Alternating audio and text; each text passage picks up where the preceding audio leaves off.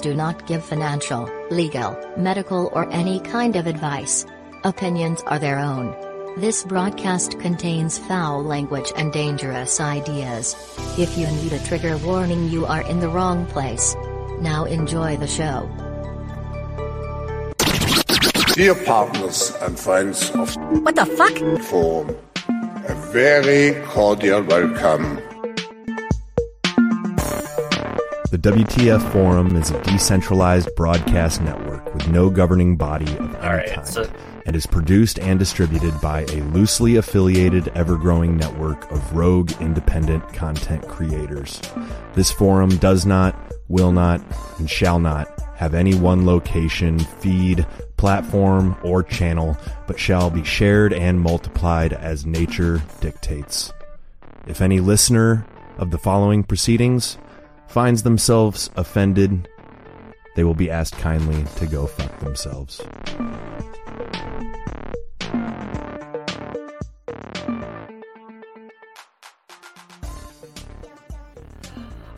Welcome to the forum. Without the great Michael Whistler, author of Hey Duke 2029. Go check that out and find it at ittybitty.easypeasy.tips. But without Mike, we got a great cast of What the Fuckers, and I forgot to make that not repeat. Sorry, hold on, I'm fixing that. Everything's laggy right now. I'm on truck stop Wi-Fi, so everything wants to lag on me. But hopefully we can have a great show. Anyway, let's kick it into introductions, and I will pass it to our newest guest, Everyman. How you doing tonight, bud? I'm doing really well, really well. Happy to be here. I'm just a guy, hence the name. So pass it to Stella. Hey, always good to be here. I'm Stella Q from Union of the Unknowns and the occasional little stint on Propaganda Report. Over to you, Drew. Drew Misson from You're Missing the Point podcast. Yeah, happy to be here. But Ando, why are we lagging so much? I thought America was a first world nation. I thought you'd be bathed in 5G radiation right now and everything be fantastic. It's not that way in the Appalachian Mountains here, so yeah, you heard wrong. That's just the way it is. Yeah, you're getting some Sasquatch interference then. And over to Rachel. Hey, I'm Rachel D. Tobias on Twitter. Thanks for having me on, Andy. And you're only getting bad Wi-Fi because you said Appalachians instead of Appalachians or something. You said it with too many teeth. All right. Should have got an apple, Lando. The Drizzle. That's right. I am the Drizzle, host of Grand Theft World Liberty Radio, and I'm in the right spot, I think, because I'm just wondering what the hell's going on. But I'm checking out how to screen share. We'll see if I can understand it. I don't know. What do you think, Rose? Hey everyone, I'm the Rose Pinochet on my 6 millionth and one account. although the Kali Yuga's back, my original account has been restored, which probably explains all the interference.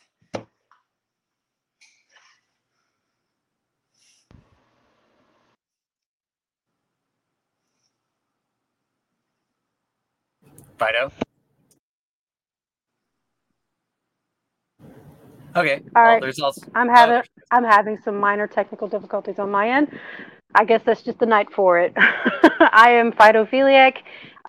You can hear my music on Bandcamp. It is phytophiliac.bandcamp.com, and it's available on major streaming platforms.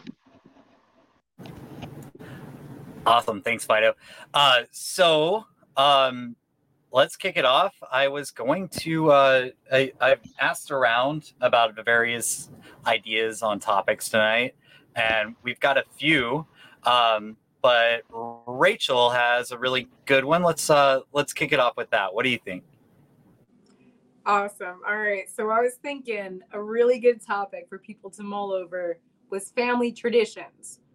such as, things that come from your family? Is it something that you came up with? Is it something that you do with, a group of friends?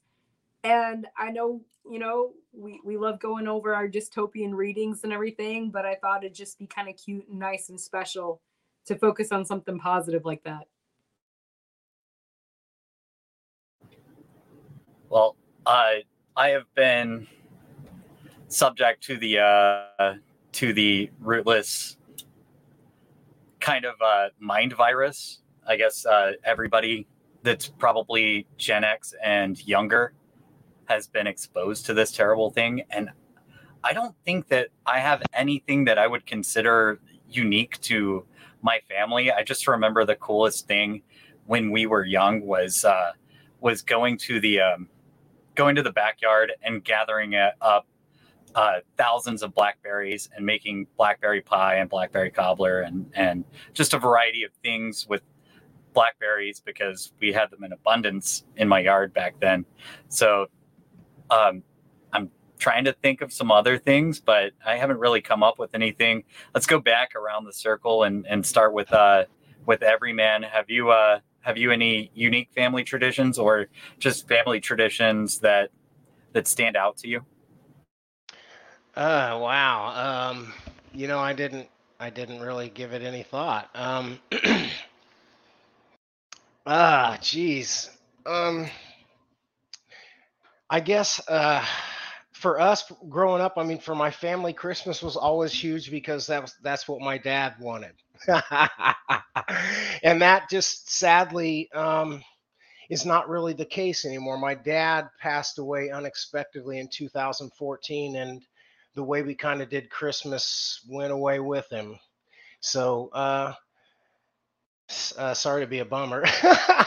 I guess the other thing that comes to mind is something that we still do to this very day is we host euchre parties. Anybody in here know how to play euchre? You ever heard of the card game euchre? Show of hands, who knows how to play euchre? Wow, I've heard of it. Yeah. See, it's fucking weird. It's a weird cliche Midwest game. And we host a monthly party here at the house. My wife and I do. We still do that to this day. We kind of take the summer off a little bit because people are busy, but throughout the fall and all winter long and into the spring, we host a euchre party. So we've been doing that for years.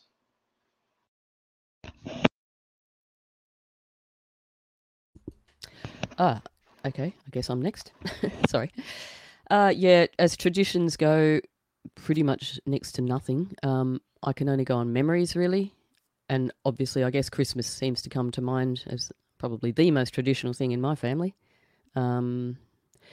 It's sort of being in Australia, it never made a lot of sense to me that in the middle of summer, and it's usually a bloody hot day, the traditions of the old baked dinner seemed to stick around, which was very much the English traditions, which is, in England, it was generally probably snowing on Christmas Day and it was cold, and to have the oven going and all that was wonderful. But I just, as God bless her heart, my grandmother, she worked really hard for Christmas Day, and she'd be walking around, mopping the sweat off her face and her brow as she's over the hot oven with a big baked chook that she could hardly get out of the oven, 33, 35 degrees Celsius.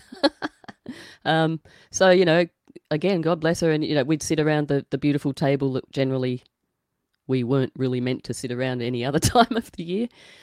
Careful at the table. Don't scratch the table, but we actually got to sit around it. So, and I remember the spread, there was definitely a lovely, warm family thing, and often followed by an argument. So there was that. And, I don't really practice Christmas myself, but I must admit, now that my nan's gone and we no longer do that, it is fond memories to look back on, but I don't continue them myself. I actually don't really celebrate Christmas at all, personally. It's just another day, because I don't believe it's really based around what it's actually presented as, but that's just me. And I don't deter anyone else from celebrating it. Drew? Yeah. Similar to Stella, the traditions in my family are a bit skew-if because we live in Australia and my mum's a fresh off the boat Scot. So we grew up with a lot of Scottish traditions in our household. My dad's Australian from the farmers that first came out here on the Second Fleet. So he's got a lot of traditions that are built around type of like what you consider to be frontier type of life, hunting, fishing, that type of a thing. And when we look at like the same conversations you said, Stella, about Christmas and how it doesn't really line up, we have our own traditions with our family. Heaps of cousins. So on Christmas Day, naturally being hot, we would have massive water fights. We'd have build slip and slides, have sprinklers out, that whole thing. It became more of a cooling off to the roast dinners that you're about to eat that would bring your core temperature back up again. But apart from that, I think it's the usual type of thing you see with working class young white fellas, is that the other tradition is that you have to hold the torch while your dad works on the car and swears at you for not holding it in the right spot. Yeah. Oh, yeah. That's a classic. Oh, yeah. That's me. Yeah, there'd often be a barbecue involved in later years when people sort of came to their senses and stopped trying to be English. So it sort of switched to the more sensible barbecue in the beach or something. Barbecue, beach, and a beer. That hasn't stopped at our end. It's a roast chook, turkey, potatoes, the whole kit and caboodle. How about you, Rachel? All right, so I was raised religious Jewish, and for some of this, I had to reach out to my sister, who's 8 years older than me, because there were certain things I couldn't quite remember and certain things I do. So I've got my little show notes. So the first thing was we would celebrate Rosh Hashanah, which is the Jewish New Year. And my mom would make stuffed cabbage leaves with meat, which is a traditional Ashkenazi dish. My grandparents would usually host Passover, and I was too young to remember this, but my grandma tried to make those awful Passover dishes where you have to go around a Seder plate. She would try to pass them off as appetizers. So when you had to eat eggs or something like that, she would make deviled eggs. You had to serve parsley, she would make a parsley salad. So my sister had to fill me in on that one. For Thanksgiving Day, my grandpa liked to watch football.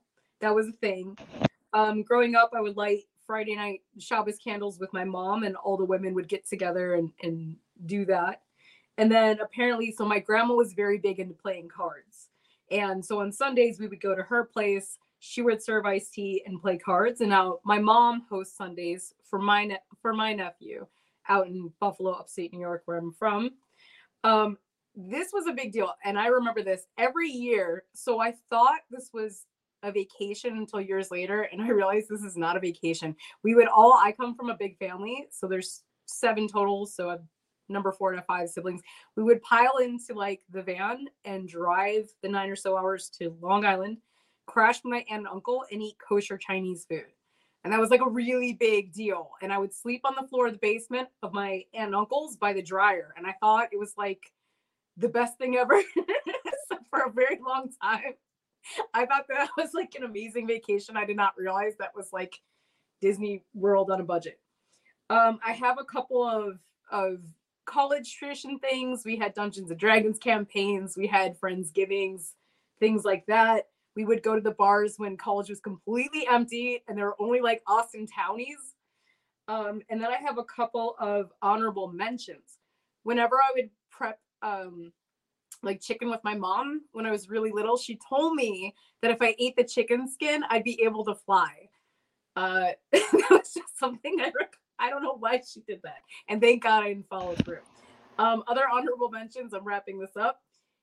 My mom used to cut our hair in the backyard. She used to make greasy potatoes on Fridays. We used to have a big bag of like melted birthday candles we would reuse and then turn numbers around and do stuff like that. We used to wrap gifts in like Sunday comics that were usually, the colored Sunday comics. So it was like fancy versus the regular Sunday comics. And then my sister told me about this. There was something called the Snuggle Buggle because it was so cold in Buffalo that she said it's when you wrap yourself up like a taco in your blanket in winter and tuck the corners in and around your feet and your ears to stay warm. We used to do that to help you and my little brother when you were little at night. So that was, some cute family traditions. And then some things that I personally love is I love celebrating Christmas and I love Halloween. And I know that those are very cliche, but those are some things that I kind of celebrate. So going on to, I think it's Grand Theft something.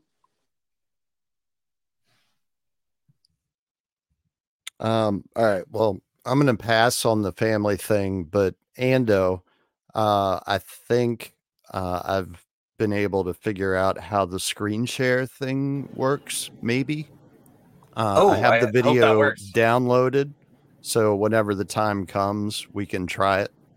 Okay, cool. That's great. All right. Cool. Rachel, can I ask you a quick question? Yeah, of course. Is the whole kosher Chinese food, is that the going joke that that's the traditional national food of American Jews? Yeah, because it was such a big deal because you couldn't get it in Buffalo, where I'm from originally. So going to Long Island, it was like, oh my God, you could get the kosher version of everything. And it was just like really, really special. May I ask a question? Not to be mistaken with going to a Chinese restaurant on Thanksgiving or Christmas. I just want to ask, I don't know if this is an Aussie thing, and I don't know if this is sensitive, so I do, disclaimer, I do apologise in advance if it is. You know the bottom bit of the chicken, or the tail, I suppose, which we call it the Pope's nose. Do you guys call it that? Is that rude? Who gets the Pope's nose? I mean, if you can fly after eating chicken skin, what happens when you eat the Pope's nose? Do you guys call it? I think I can answer that. So the Pope's nose is akin to like Fat Tuesday when you get like the baby Jesus. So you just gotta host the next dinner. When you eat the Pope's nose, you get this letter in the mail where it says it's from the Pope, and it says, "You ate my nose, I have to send you my hat." And then you get the hat in the mail. What is it, like the Santa Claus with Tim Allen, where you put his clothes on, you have to become the new Pope? Is that what's happening now? Yes. Thank you for clearing that up. That's how the Pope is actually selected every so often. In Australia, though, you guys don't know this, but there's an Australian Pope, and it's just so esoteric that no one actually knows it. Oh, do you tell. might be on this podcast right now. It's literally Fido. That's why we can't see her. So I just want to make a comment. Secret's out. I cut out? No, I said my secret is out. Oh, yeah. I'm sorry to divulge it, but I had to. I couldn't hold it in any longer. I just want to make a comment that it's really sad to me that I have some of, my close friends on the forum and a lot of people that I interact, whether it's in the group chat or, in Stella's case, I've been on the podcast and I very much enjoy her commentary, that we don't speak about family traditions. It's really hard for all of us thus far to recall family traditions. But if we said, oh, you guys remember the Ghost of Kiev, everyone would be like, yes, that's my favorite family tradition, right? It really just shows you how imbued we are with politics and all of just the goy slop infotainment and media. And it really, really hurts. It's really why I like to make my own traditions. Like Andy and I have a tradition. It's called pickles. Every time Andy visits, it's a wonderful tradition. Pickles. Right. Rach and I have a tradition where I scared the shit out of her. So because she's in New York and I'm in Texas, we can't do the same things that we'd like to do. So it's one time when she was visiting me, I was like, Rach, we could do face masks. And she's like, what? And this was like last year or this year. I was like, yeah, like the cloth masks. I got Hello Kitty cloth masks. And I understand Rachel's panic, especially because I left New York in 2020, but homegirl was still there. She's like, what? I was like, yeah, like a cloth mask you put on yourself. And she's like, what? And then I'm like, no, like a Hello Kitty face mask. Like we skin her mask, her face, and put it on ourselves, like adrenochrome to make like a beauty mask. And she's like, okay, there she is. We're back. But it's just so important to create traditions, inside jokes. Pretty much treat the people who love you like family. I guess like I do recall traditions between my mom and my sister and I, and obviously it's around Christmas. We don't really celebrate Christmas because we are pagan inclined. But every time we would put up the tree, right, the Christmas tree, we would have a bunch of fairies and we would honor it, and we would just put presents underneath the tree, and that's always, that's always been lovely. But it's kind of like creating your own love language with your family. Every time I would come visit my mom and I would stay over on a Sunday, I'd always make sure to make like a giant Sunday brunch because my mom does not cook at all. Like our family traditions are like my mom fucking up the cooking. And I'm like, Mom, please, we beg you, stop trying. Like you're about to Jewish lightning this whole house. Like it's not okay. Relax. And I think that tradition started when my parents, when they got married, on their first night, my dad was studying to be a doctor back in Russia. And my mom was like, I want to surprise my husband. So she tried to make him an apple pie and ended up burning like the pie, the oven. And he comes back, it's like a smoke show. But and the smoke show is not my mom, it's just the fucked up apple pie. How about you, Fido? As far as family traditions go, I don't think that we have anything really beyond like the typical major holidays like Christmas and Thanksgiving. Christmas and Thanksgiving, I think, have been like the biggest traditions that we've had lately. Just going over and eating and just enjoying each other's company, and then falling asleep on the couch watching a ball game or something. It's like coma central after after the meal. But as the older generation of our family has started to pass away, a lot of the traditions have started going with them. And I was actually, when the topic was brought up, I've been racking my brain this whole time trying to think of anything that we still do that is unique or different. And really, I mean, I have a tradition that I do that it's when I have the opportunity, I cook for my friends and my family. So anybody who visits from out of town, my thing is I want to treat them with something delicious and nutritious, and it's just something that I do. But also I make hats. So if you come to visit my house, you end up getting a hat. Not right away necessarily, but like at a certain point, you will end up with a hat, either for Christmas or for your birthday or something. So, but that's about all I can think of. God, that's amazing. So, and may I also add that Fido does the most amazing crochet. Incredibly thank you very amazing. Much. Looks beautiful. Her tension is so even.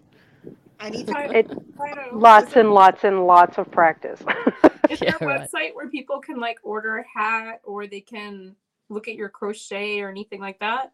Oh, now you're getting ahead of me. That's kind of something I'm working on. It's a work in progress. I did have an Etsy store, but it worked because I do work full time, so it ended up becoming too much to handle. And so I kind of put it on the back burner, but it is something that is going to be revived at some point in the future. And then I have other plans as well. So yeah, there's a combination of things that are happening at some point in the future regarding my crochet. So yeah, just keep an eye out for that.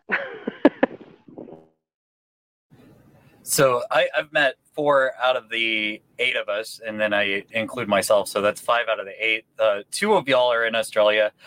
Every man I'm sure I will meet at some point. I can say that Phytophiliac does make delicious chili and delicious cornbread. And we had a great time, hung out with very tiny kitties and a dog that really loves to be pet. But yeah, it's awesome that, it's like we all met online. We all met online because we have mutual interest and have come together. And luckily with my job, I've been able to meet a ton of people, and it's really cool. So there is, like Rachel was saying back there, is that there's the family that you kind of pick up along the way, the friends we made along the way. Yeah. So maybe that's what's most important. And it's awesome that I have I've been able to do this, because, like most of the time, most of the shows that we do, a good portion of the people on the show are people that I met in real life. And I got to meet Ashley, who's usually on here as well. I've met Mike, obviously. And I want to say the Childerberg is one of the best traditions, because that's this show grew out of Childerberg. And, in its current iteration, in the beginning, like all those dudes, we've had Jacob Lindsay on the show. We've had, and a live from Childerberg episode. So that's where this came from. That's where the what the fuckery came to be, was Childerberg. And I really hope, obviously the Australians that are locked in their prison state can't be there, but I really hope that the rest of us can be there next time, because it's a great way to meet people. Anybody? I'd like to just add a couple things. I'm so happy you brought up Childerberg, because I was about to say that annual meetup that really is like a family gathering. And I just want to add too that I live in an incorporated village that makes it a little bit easy, where there's lots and lots of events that they have, especially annually, where they have their own groundhog for Groundhog's Day. I'm very lucky to be able to walk to this urban farm by me. And they often have lots of events there. That's where they have the Groundhog Day event. Everyone gathers into the barn, including the mayor. The mayor gives a speech. We get to see the groundhog and see if there's going to be more days of winter. There's lots of holiday shows. There's Christmas vendor fairs. And I'm very lucky to be able to have initially been an attendee of so many art fairs and vending shows that now I've started joining them. There's a wonderful one every Halloween, close to Halloween, put on by this apothecary in Amityville. I started doing face painting there. So I'm kind of lucky in Long Island that there's so many opportunities to sort of join something traditional every year that's put on by these little incorporated villages.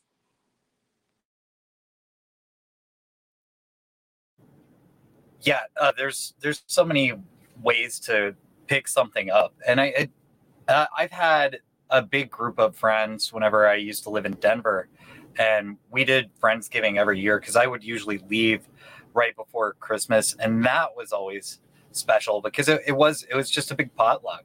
And we did potlucks all the time, but that one was the most special of the potlucks, and everybody would try to impress each other. And then when I lived in Austin, I did tons of Friendsgiving kind of potlucks. But yeah, some of it we ignore.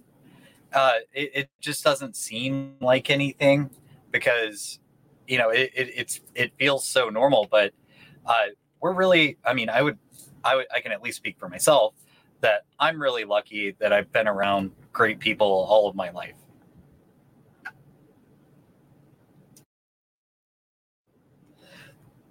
So anybody else have some more stuff to say on traditions? So this is a funny one. Okay. It's a quick, funny one on Australian perspective. Stella, can you remember during the height of COVID, the Australian tradition was saying that there's only 6 more lockdowns till Christmas? Yeah, it just became part of the language, didn't it? Part of the urban dictionary. You guys, you're telling me curfew and lockdowns are not tradition? Come on. It's like the Great Plague, but not really, and in modern times. Literally a call back to tradition. Y'all just not appreciate it enough. It's like if you ordered a plague on Wish. That's exactly what it was like. Right. And I just want to say, I wanted to say this topic because it sort of got me thinking and reminiscing about, what I grew up with and certain things that I carried on, or certain things that I created, or people that I met that inspired me. And I wanted to hear from other people and maybe get some ideas of traditions to carry on, because as much as we want to talk about, and I think it's important how the system and how the control works and this and this. I'm like, man, it's just important to remember what we're fighting for in the first place, right? Like what we would be doing if we were just to create our high trust community. And it was just like, I think a good opportunity to kind of crowdsource ideas and things that were special to people as well as myself. You know what's one thing that I find as a tradition, sorry, Andy, that has dropped off with the advent of technology is we don't have the tradition of going to the video store and hiring out 7 weeklies and 2 overnights and having that family bonding connection around a little bit of entertainment. Kids will never have that small tradition because of streaming services and tablets and iPads and all that type of jazz. We're not just losing traditions through our elders dying, we're losing traditions because of technology as well. Well, absolutely. Yeah. Absolutely. I think Andy and I spoke about this, that there is that like the conspiracy theory that all culture ended in the 90s. And you could kind of see that with like, yes, traditions like I think Drew, I can't see it. I think Drew just mentioned with the video store, but also fashions, right? We used to have very concrete fashion.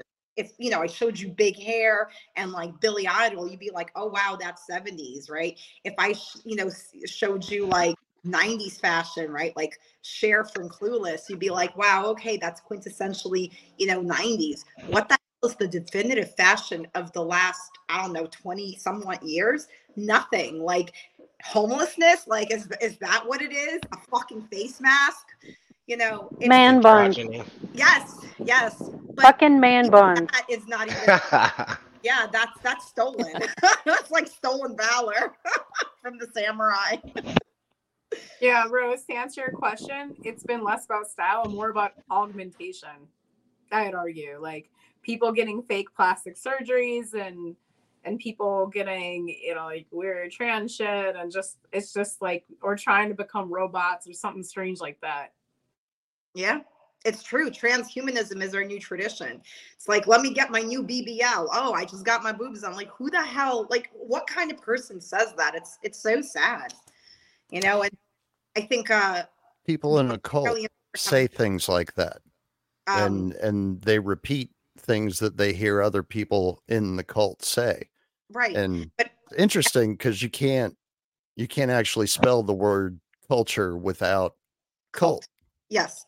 Well, the other thing I was saying is, like the Australians in the room said, our traditions died with our elders. Once they passed away, that really hurts my heart because, I see it. I kind of try and keep tradition alive within my family. But like Rachel and I mean, that's kind of why we want to start our cotillion thing, because we want, the return to tradition. We want face-to-face. We want to minimize the AI bullshit and maximize human relationships. That's why tradition is not looming, but dying. It still freaks me out that we're sort of talking about things like getting together with a group of people face-to-face as some kind of novelty. I just never thought we'd get there this quickly. It was very foreseeable when the internet came along, but also particularly when the devices came along, the phones, etc. Very easy to see. But, my God, how fast it happened. And it's a double-edged sword, Stella. Like, I've become, like, for the most part, I love being a shut-in because I don't have to deal with the general public half the time. I can see the appeal of Ted going into the bush and building a cabin because society has just nosedived dramatically. You have to be very selective of who you want to associate with. And I think that's why these types of spaces are perfect, because you find like-minded people. And a lot of the time, it's not an echo chamber either. We've all got differing opinions and shared views on things. It's just that we don't go with the mainstream media BS and the culture trends that are being pushed big time down people's throats. I want to keep off of something Drew said. Sorry, babe. He's like, I'd rather be a shut-in, not because like that's who I am, but because I don't want to interface with the fucking retarded public. Let's talk about that for a sec. The amount of NPCs has not just multiplied, it has exponentially expanded.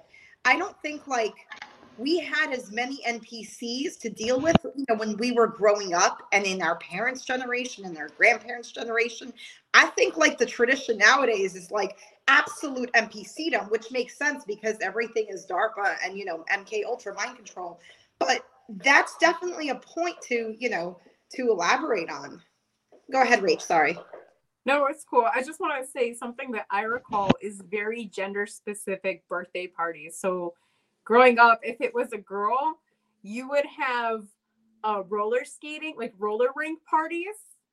And I was always terrified because I would fall on my ass every party. And I just had to go to the party knowing that was going to happen and be okay with it. Just like, and then if it was a boy, you would have laser tag.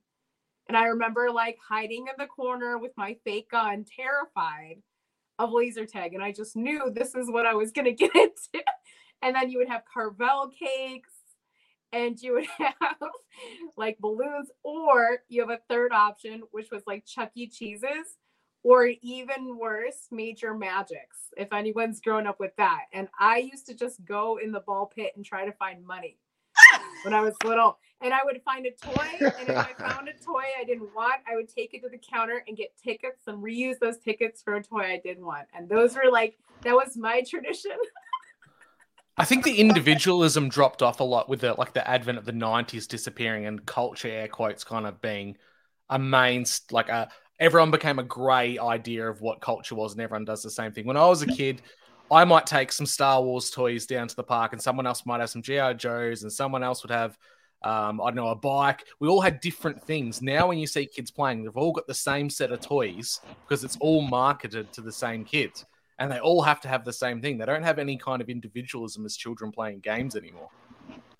Yes, and also I remember an incredible amount of stress that, my folks used to go through because we were not, we weren't doing that well financially as growing up, etc. And it was, they had to deal with the demands of the, the latest, whatever this doll is that's coming out just before Christmas. And of course, over and over again with the ads, the way it works, as we know. And that incredible stress and pressure. I remember, I think dolls were about $10 or $20 or something back then. And it was like, that was a lot of money for us. And, I think parents were sort of looking at this chunk of plastic going, I can't justify this, but. There's those pressures as well. All that stuff, that's sort of why I kind of reject Christmas, apart from the, the religious, historical sort of things. But also I severely see it as a very divisive, high-pressure, commercialized, other people making lots of money, taking advantage of, etc. The commercialization of it makes me sick to my stomach. So, that's another reason I sort of boycott it as well. Hear, hear. Whole bunch more plastic crap in the planet too every year as well, which I don't like. Something I just want to jump in before I get murdered for talking too much is something we can also, maybe if people want to talk about, is there's tradition, and then sort of parallel to that is rites of passage and a way of marking time and sort of marking the end or the beginning of different eras. So for me, in middle school, it was playing that god-awful plastic flute. I don't know why they did that, but there was somehow everyone had to go through the white plastic flute phase. And that the recorder. The class that you took. Yes, that was like elementary school, junior high school, absolutely. Or chorus, like that's what they stuck me into, which is ironic because I can't fucking sing. No, you see, Rose, they say you have to play this flute, or if you're terrible at singing, we're gonna lump you in a room with a bunch of other people to drown out your voice. Well, I sucked at both, so I don't know why they would utilize kids like that. It was just like, here, play this thing that you can't play very well. And I remember coming up with the song, and it was like Mary Had a Little Lamb was like 1 2 3 2 1 1 1, and but still I sucked. So but those were the days. Elementary. I find that people that were usually pretty good at athletics were not that great at music, and vice versa. So I pretty much sucked at most sport. We had woodworking, we had music, right? Gym was athletics. We had like pottery making, right? Things like that. Kids don't have, home ec was another one. Kids don't have that anymore. That's why they grow up absolutely useless. Talk about the end of culture and tradition. That's definitely, that's definitely a contributing factor and point. Here's a good chance to test if we can share audio. Hey, Drizzle, can you look for the recorder version of the Titanic song and see if that jams? Oh, that's hilarious. Outright refuses. Thank you, Drizzle. There's a group of ladies. They post videos on YouTube. They're called the Woodpeckers, and they have a recorder quartet, or it might be a quintet, group of 5, and they each play. One of them plays a bass recorder. One of them plays like the really teeny tiny one, and then there's like a couple of them in the middle. But they play classical music arrangements on recorder, and it actually sounds pretty good. Wow. But again, they practice and they are actually musicians. They're not little kids. But yeah, I thought that was pretty cool. I actually enjoyed playing the recorder. Of course, I am a bit of a music nerd, so it was right up my alley, and I always had fun in the recorder class, even when we were listening to the other kids who couldn't carry a tune in a bucket. It actually wasn't that, to me, it wasn't that bad. It was one of my more favorite aspects of public school was learning music. Everything else sucked. I'm going to assume that this may already exist. I haven't really Googled it, but if anybody has already or hasn't, they should come up with a harmonica or a trumpet or a recorder or whatever, the loud things, to be silent so that only the player can hear it, so it goes straight into your ear or whatever, so that the family doesn't have to sit around listening to people learning harmonica and all those painful things. It's, that sounds lovely, dear. That kind of thing. Yeah, that would be maybe they exist. I don't know. They do. That's part of tradition, man. Tradition. Part of being a good parent. Yes. I have something super old. First of all, if you graduated from the flute, you could go on your own and get a yak back. And that was so cool, right? What in the hell is a yak back? It's a gizmo gadget that you could say like half a sentence into and record it and then play it back, and it was like amazing. And then a little sampler thing, right? Yeah, the handwritten version of that was called putty, where you could take it and it was some gum-like substance you could roll on some newspaper and then take the ink off the newspaper, and that was like amazing. Silly putty, yeah. Something that I used to do is watch commercials as a kid and then want an item from a commercial. Or I would look at like different toy stores would have those catalogs, and I'd be like, I have to get this doll from this catalog. Like I would also, I had a friend who had, I think it was Delia magazine, and she would order clothes from Delia, and it was like catalogs and special order items. And it was such a big deal if you ordered like a pair of jeans from the stupid catalog.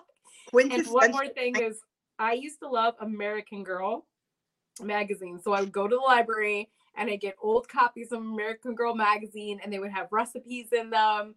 They would have like different traditional, I hate to say like traditional recipe, but it was almost like those magazines were really good at maintaining certain aspects of American culture for a while. They kind of held out on being degenerate for a while, and they would talk about like history and growing your own victory gardens and like really interesting stuff. So there weren't any articles about like anal sex or how to give the best blowjob back then? For 17 magazine. Is there a transgender American Girl? This is what we are in need to know. Like, can someone Google this transgender American Girl and what is her story? Her parents were, gay, and they got their degrees from like the Academy of Cultural Marxism. And, they fed her a ton of hormone therapy, and now she's a boy.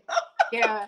your main sources of degeneracy were either if you managed to get a hold of a Playboy magazine or like a specific nudie magazine, you would have to try to watch cable super late at night with it like fuzzy on the screen to get a nipple, right? Or you'd have to listen late at night, pretending to be asleep in your room, but listening, this is about no one in particular, listening to Loveline with Adam Carolla and Dr. Drew.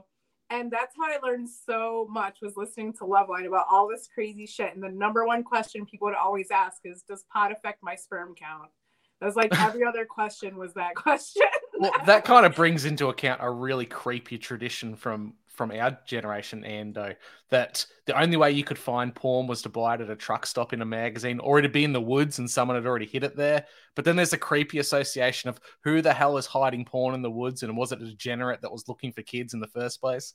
Oh my Maybe God. this is why men made maps to begin with. Maybe this is why we have like elaborate maps made by men, because they were actually like, if you follow this North Star in this constellation, you will find my porn stash out in the woods. Cartography to pornography. Well, it was so good to see everyone. I gotta run. I'll see y'all later. Thanks for joining. Bye. Thanks. It was good to see you. Bye, Well, guys. Bye. It makes sense why all roads lead to Rome then, because most of the statues are naked, right? Yeah. So they built the map so that we could catch on to where we can find the very small peepees. The statues always had cute dicks, and cute by I mean cute, but anyway, the best way to I think finish this up and go on to the next thing would be to say everybody has somewhat of a tradition, I guess, but what are you bringing to the next generation? I know, some of us don't have families yet, but if you do, when you do, however you want to put it, what are you going to carry on?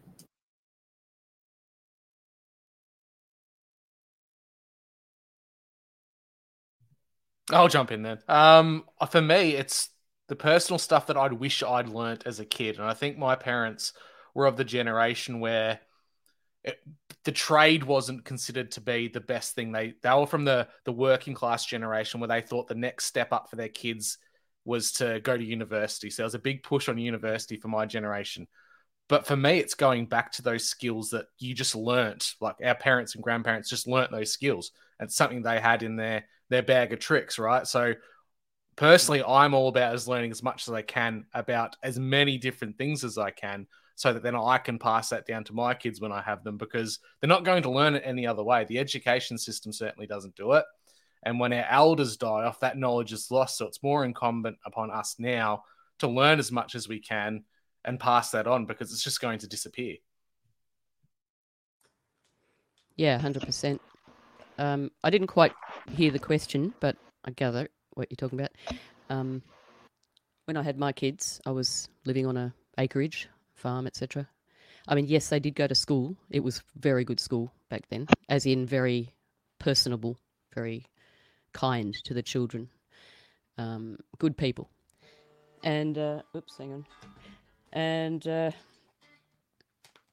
yeah. So they grew up, a lot of their time was spent in the paddock, eating raw peas while we did our work, etc., sitting on a tractor, hanging around in little ponds and things like that, seeing, hanging in a dinghy in the wetlands while, platypus were hanging around, stuff like that. I mean, that's a sort of child. It's a school of life. I'm all for that. I think we're more than capable of, as adults, in parents, even in groups of homeschoolers, we're well capable of teaching our children much better than anything they could learn in a government curriculum, which is bullshit, as we know.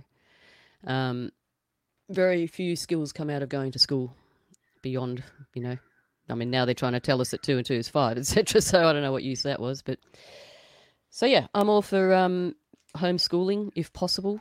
Community, village raises a child in the actual true sense, like the traditional sense. So yeah, that's my thoughts on it. Can I just quickly add to that, Stella? Something else I think we've lost along the way is everyone seems to think that the nuclear family is the be-all and end-all, but that stemmed out of the traditional family. I think multi-generational houses or multi-generational lots of property are a great thing to go back to. You may not necessarily have to live under the same roof, but having multiple houses on, say, a homestead or a farm, that's a great way for people to grow up and interact with their family members, because then we have that multi-generational transition of information and knowledge. We don't have to go see grandma at the old folks' home and sit down with her for 10 minutes and then leave. They're there with the family and they're interacting all the time. And I think that's been lost mostly at due part to what the nuclear family is. Yeah, I couldn't agree more. And I mean, if it wasn't for my grandmother, I mean, I came from a family of divorced parents. And if my grandmother hadn't been there, I would have spent a lot of my childhood in childcare. So the fact that my grandma was there while my mum went out to work, etc., I was able to sort of still, have a fairly regular, normal kind of upbringing as far as I see it normal. Because I really don't think the childcare thing is beneficial in any way, shape or form. It's just another symptom of slavery. Yeah.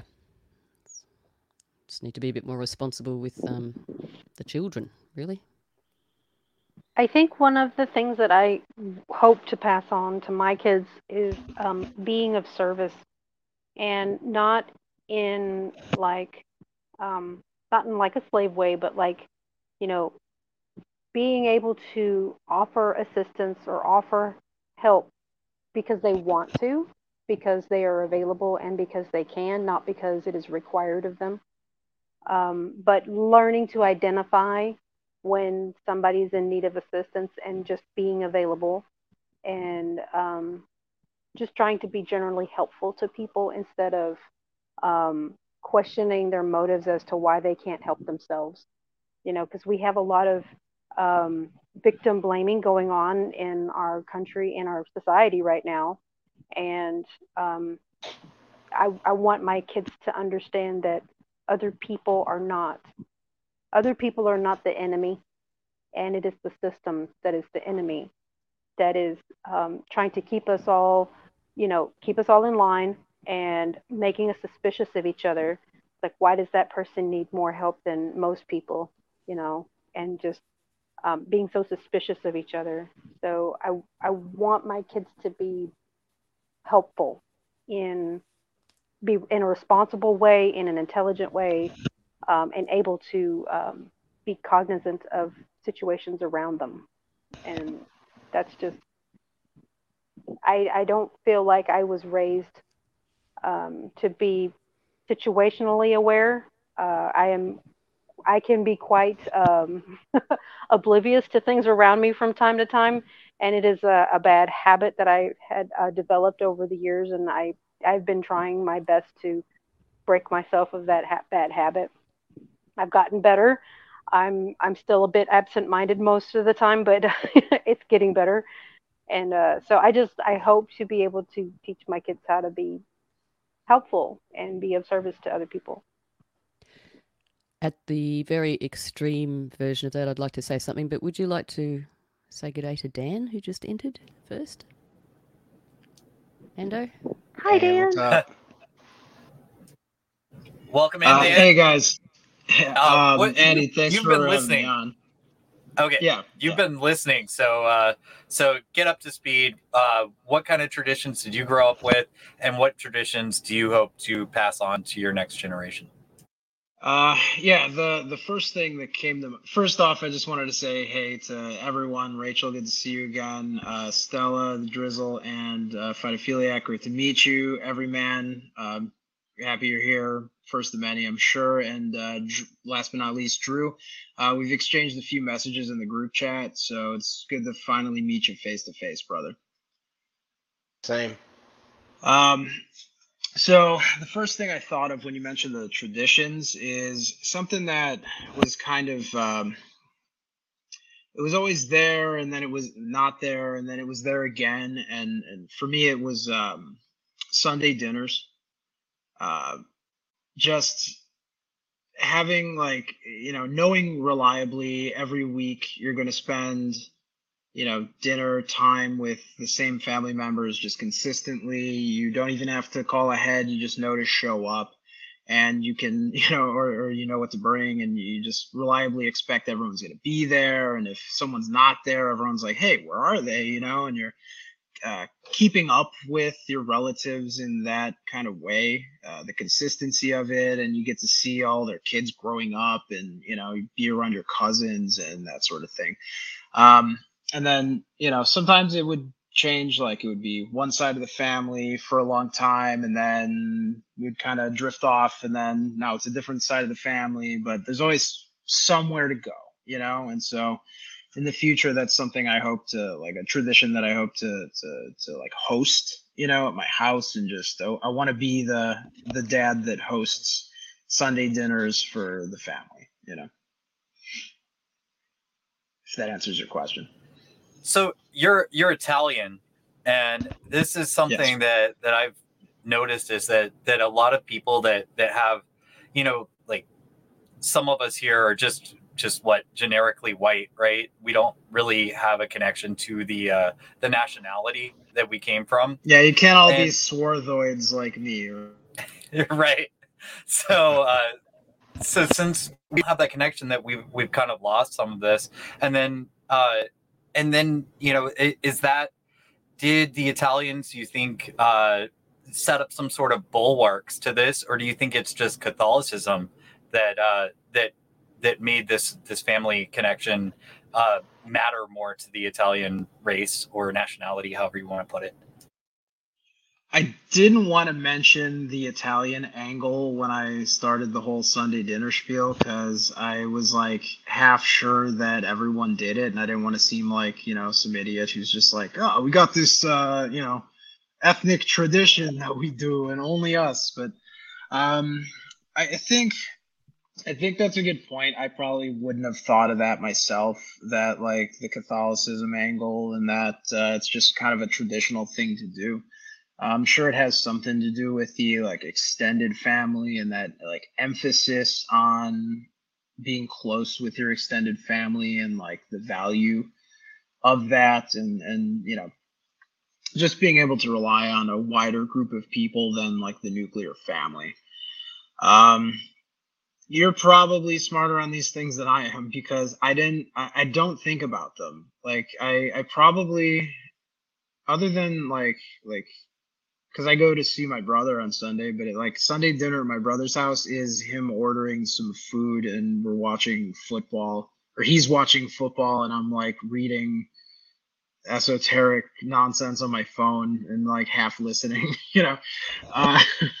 so it's like, it's not the same. It's just like, a handful of us. It's not like a big thing, at least out here where I am, in Florida.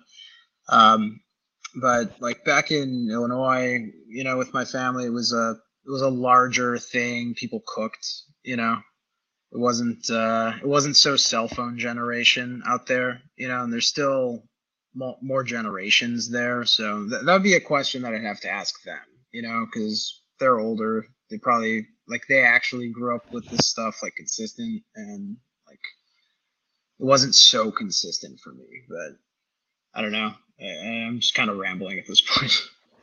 Hope that ends. All right. So, Everyman, you haven't added to what you probably already, I guess, passed on, right? Or what you intend to? Well, Drew mentioned it, and we were talking early this morning, Andy, about a family property. And that's something that just kind of consumes a lot of my free time and my thought right now. We just, I have two older brothers, and I'm getting ready to turn 49. I have two older brothers, and we just had our first kind of official meeting. It's something we've been talking about for about close to 2 years, but we just had our first official meeting, and we talked real numbers, real area, real user requirements. What do we all actually want to do in a real world scenario? So that was exciting. And again, that's something that as I grow older, I've still got one at home. The rest of my kids are out of the house. So, it's really kind of dawning on me. I'm really, really, really looking forward to grandkids. So that my mind is on that a lot. I've got a 21-year-old son who's pretty serious with his girlfriend right now, so that's kind of on the horizon for us. My wife and I are really excited for that, and so that is really kind of turbocharged my desire to get after this family property and start the ball rolling. So, and like I said, my oldest brother, is his kids are grown and out of the house too, so he's really serious. He's close to retirement, so yeah, we're pumped about that. We've got a lot of different plans. It can go a lot of different directions. I also have my mother is still alive too, and she's expressed a desire to live there. So that's another motivating factor for me too. I'd really like to make that happen for her. So that kind of thing. So I'm looking forward to grandkids. I have brothers; they have kids, so there's gonna be some children around. So we're really focused on that. I can't wait. Super excited about that. I'm so into having grandkids that I decided to just have kids really late in my life. So, so I'll be old, and it's like my actual kids will be like grandkids in age range. But let's see, have we got to Rachel, Fido, and Drizzle on what they hope to pass on, if anything? What I'd like to pass on is my appreciation of classical art. Teaching how to draw, my grandmother drew, my mom draws, I draw, my sister can draw. So that's something that's been passed down generations. So that's something that I'm hoping to pass down and maintain. Yeah. Drizzle?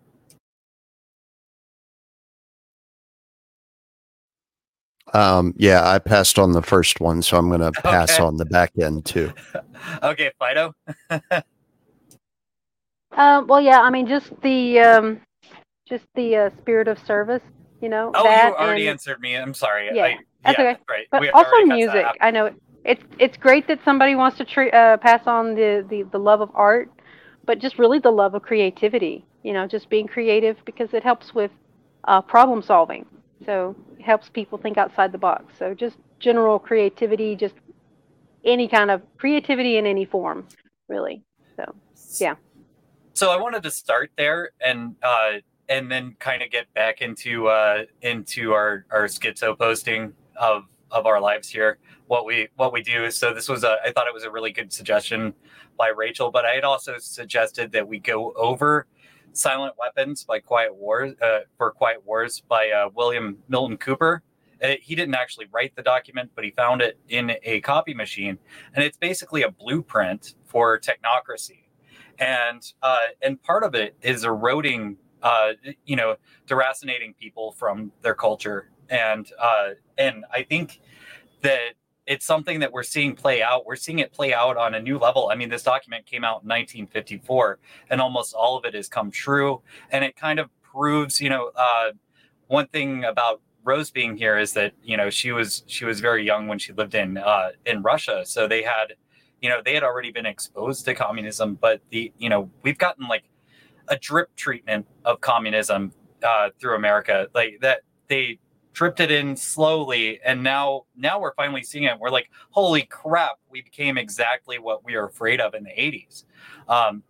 But yeah, so where I'm going with this is this is how the technocratic model has come after us, is that they destroyed our culture and separated us. And I'm glad that everybody still has something that they're maintaining on to. And I hope that y'all are able to pass it on, because I think that this is what freaks the parasite class out completely, is that, that we're still trying to make beautiful things happen. Well, it is a form of generational wealth. All right. And that is what freaks the parasite class out the most, is us useless eaters having the ability to pass something, anything, on to the generations that follow us, because that's exactly how they got into the positions that they enjoy today, is they had it passed down from their parents and from their parents and so on for however far back as you want to look at it, right?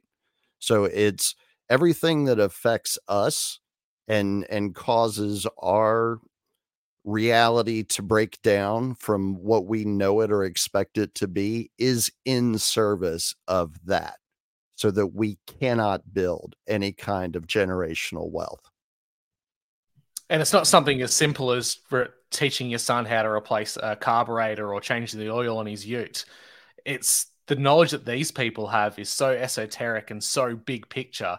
They've been able to maintain that wealth and power.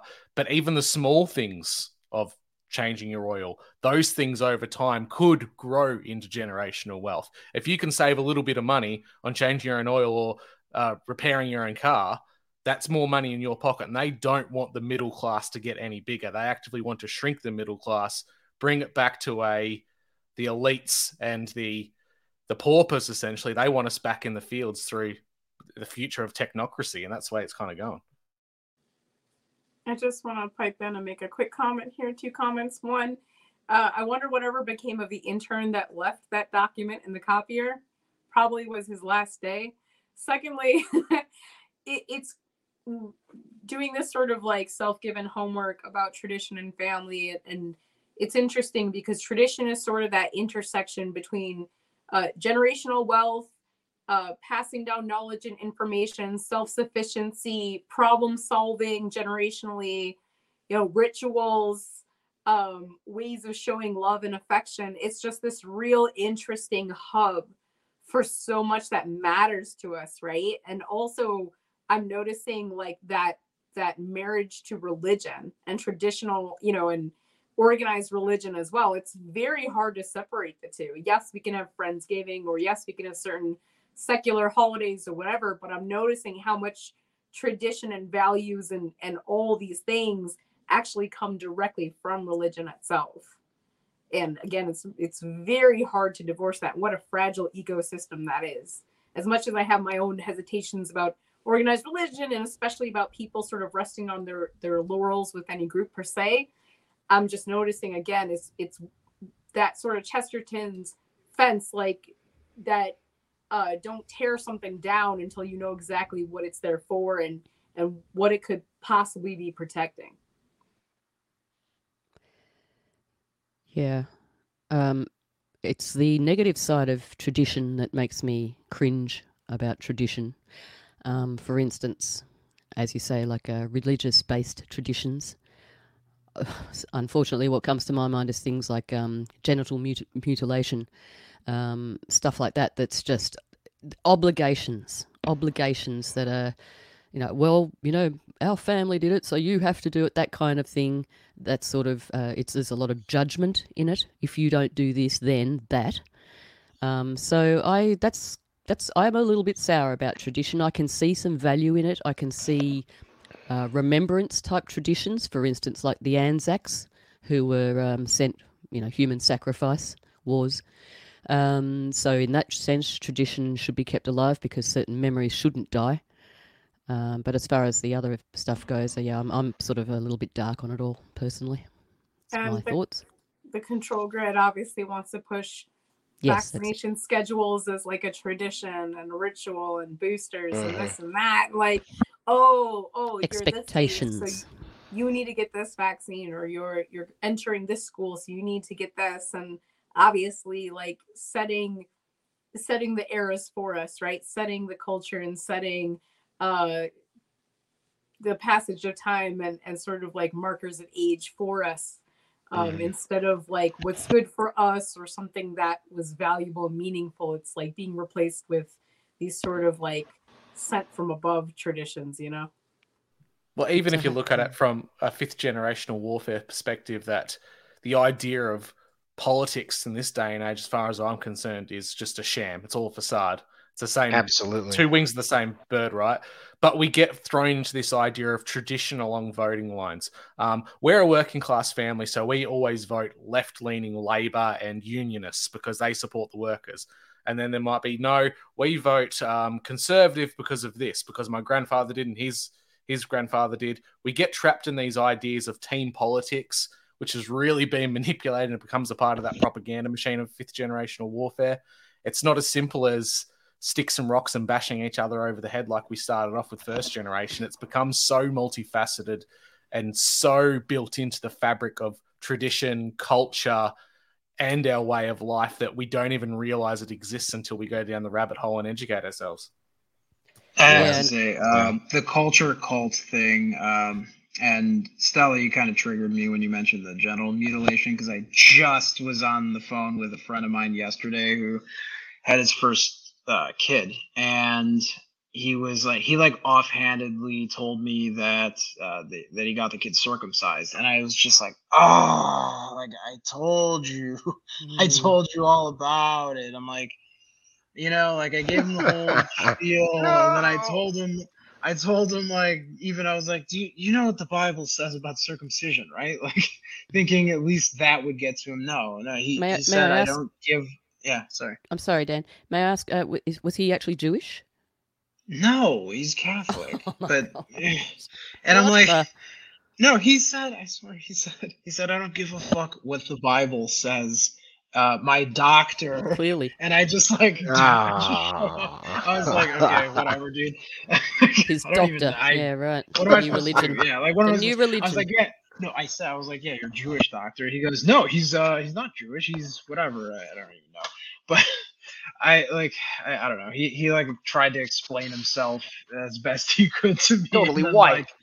He threw some joke, and then I kind of chuckled at it, and then just let the conversation go on to something else. But I just Yeah. I think. Sorry, I had to say it.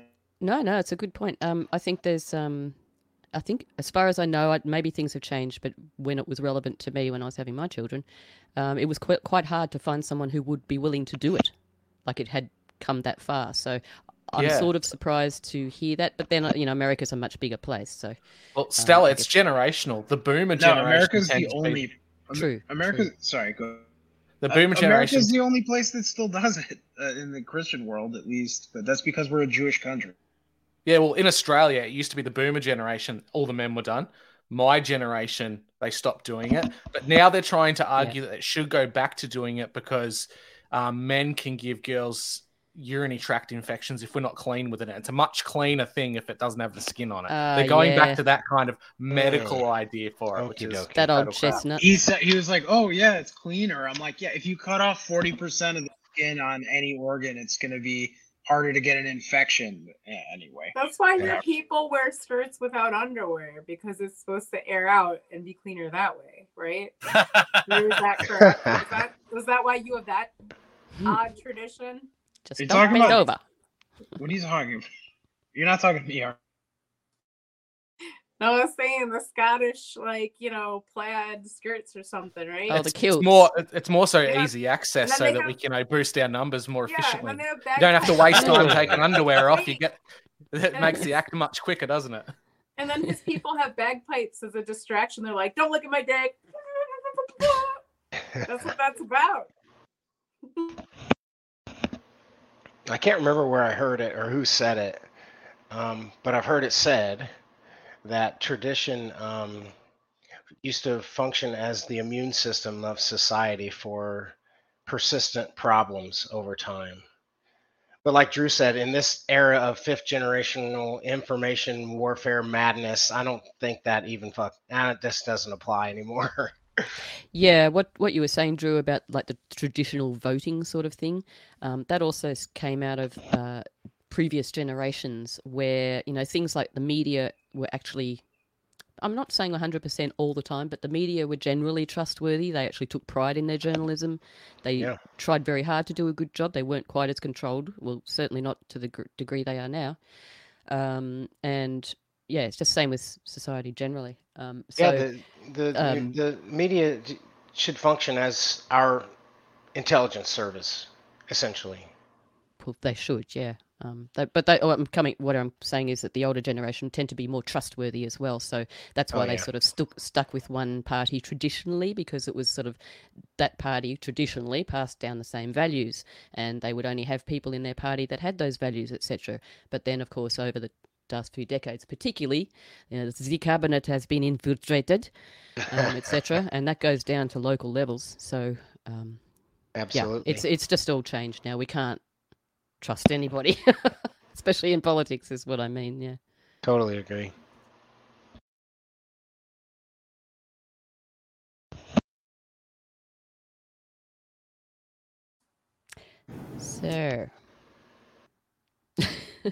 So if that type of thing is going on, silent weapons for silent wars, what stage do you think we're at now? Like, we all know what it is, but let's unpack it a bit for the listeners out. At least our own individual thoughts. Who wants to start off? Well, let me read from Silent Weapons for Quiet Wars. This is a little subsection called The Artificial Womb.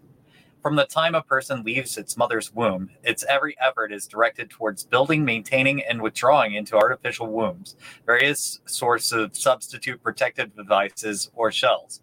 The objective of these artificial wombs is to provide a stable environment for both stable and unstable activity, to provide a shelter for the evolutionary process of growth and maturity, i.e. survival, to provide security for freedom, and to provide defensive protection for offensive activity. This is equally true of both the general public and the elite. However, there is a definite difference in the way of each of these classes go about the solution of problems. So they basically want you from the cradle to the grave to be indoctrinated by their systems, and they do work on people from the beginning. We were just talking about getting cut, and that happened to me, unfortunately. Just being a child of the 80s, and my mom being a teenager that they filled with drugs in order to make letting me into the world a little easier for her. And they said, here, sign this. And she was like, I don't know, fuck it, I'll sign whatever. Just, make it not hurt.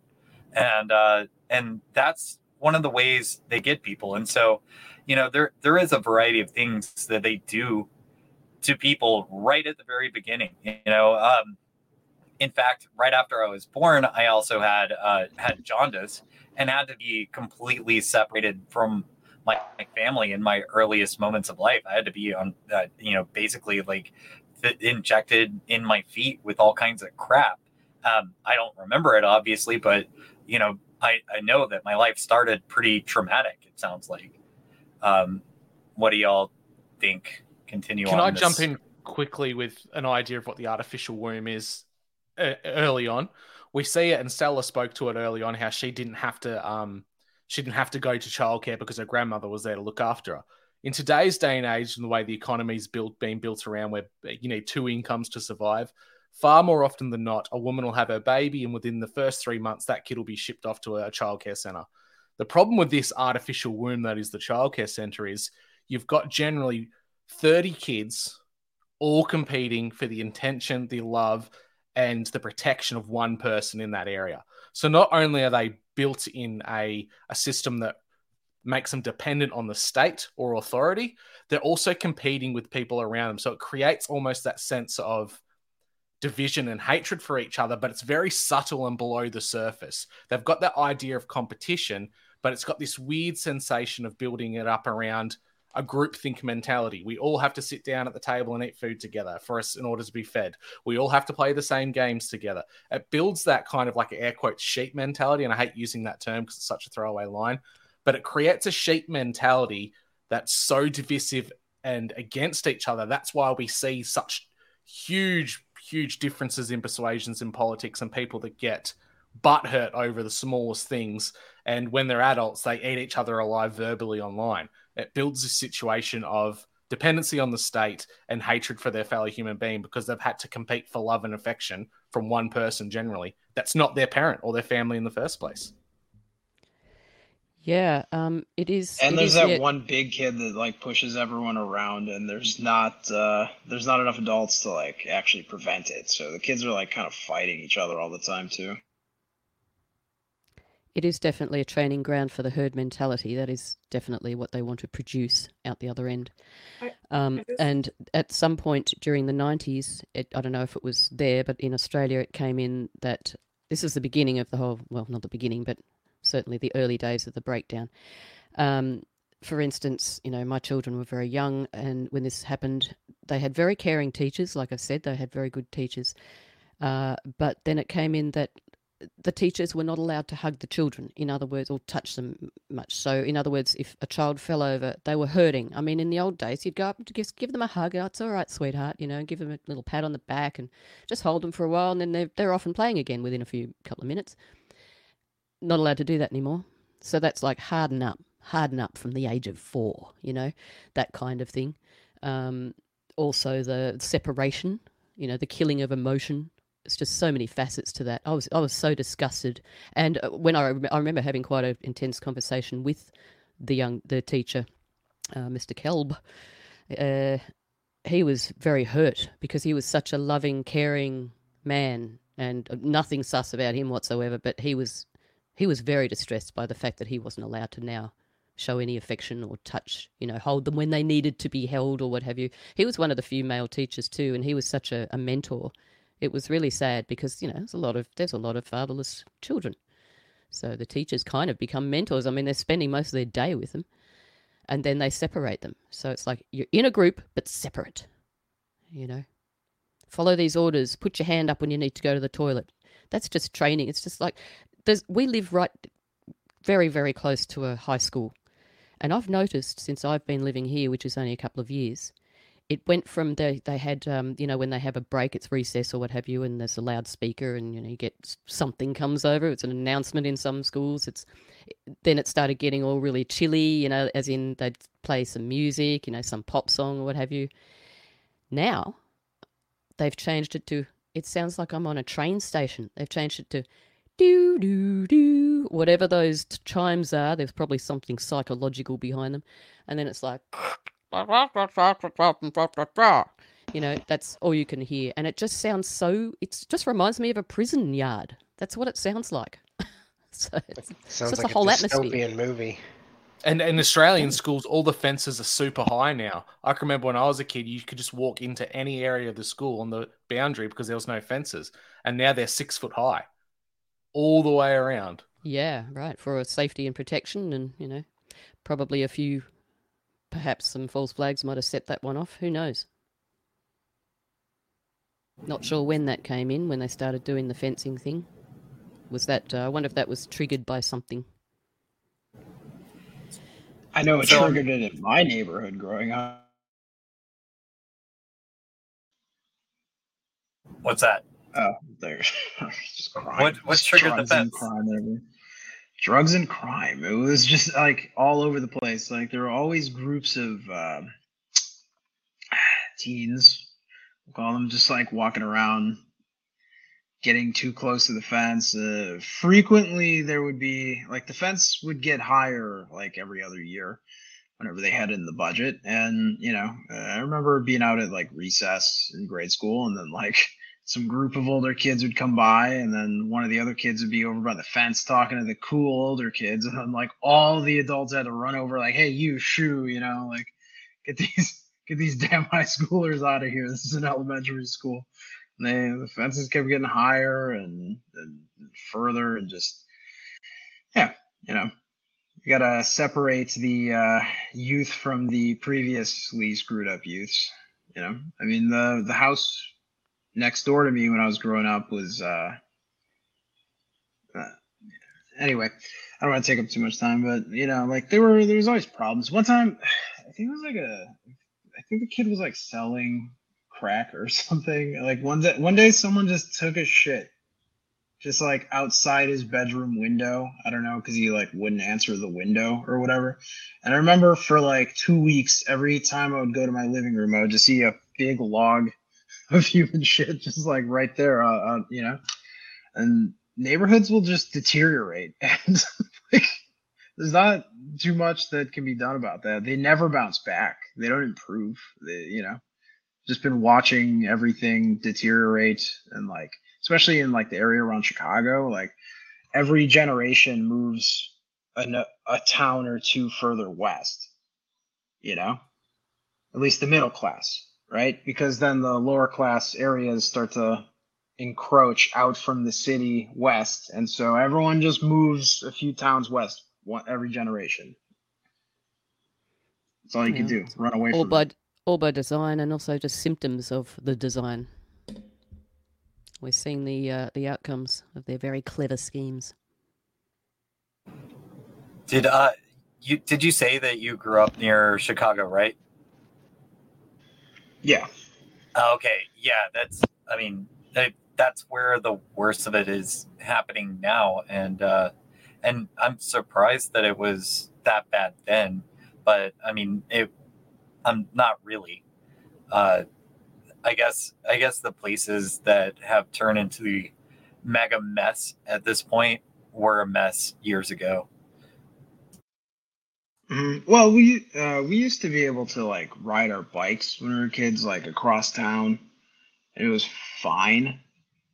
But the same neighborhood now, like there were a few different things that happened, and one thing that was actually one thing that happened, because there were a few demographic changes that happened. Like when I was a kid, it was all the Eastern Europeans coming in, and that might have actually elevated the neighborhood for a while because it was mostly like Mexican and Italian, and that's not exactly a recipe for success, if you ask me. But when all the Europeans came in, it kind of it flattened out for a while, and like there was not really any like violent crime, not like general or random, at least, going on. There were a few high profile cases, a couple murders, but everyone knew about every murder that happened because it was novel. And then after Hurricane Katrina, we got some different youths, and then it's like their population just continued to grow and grow and encroach, and then all the Europeans and the Italians and even the Mexicans started moving out.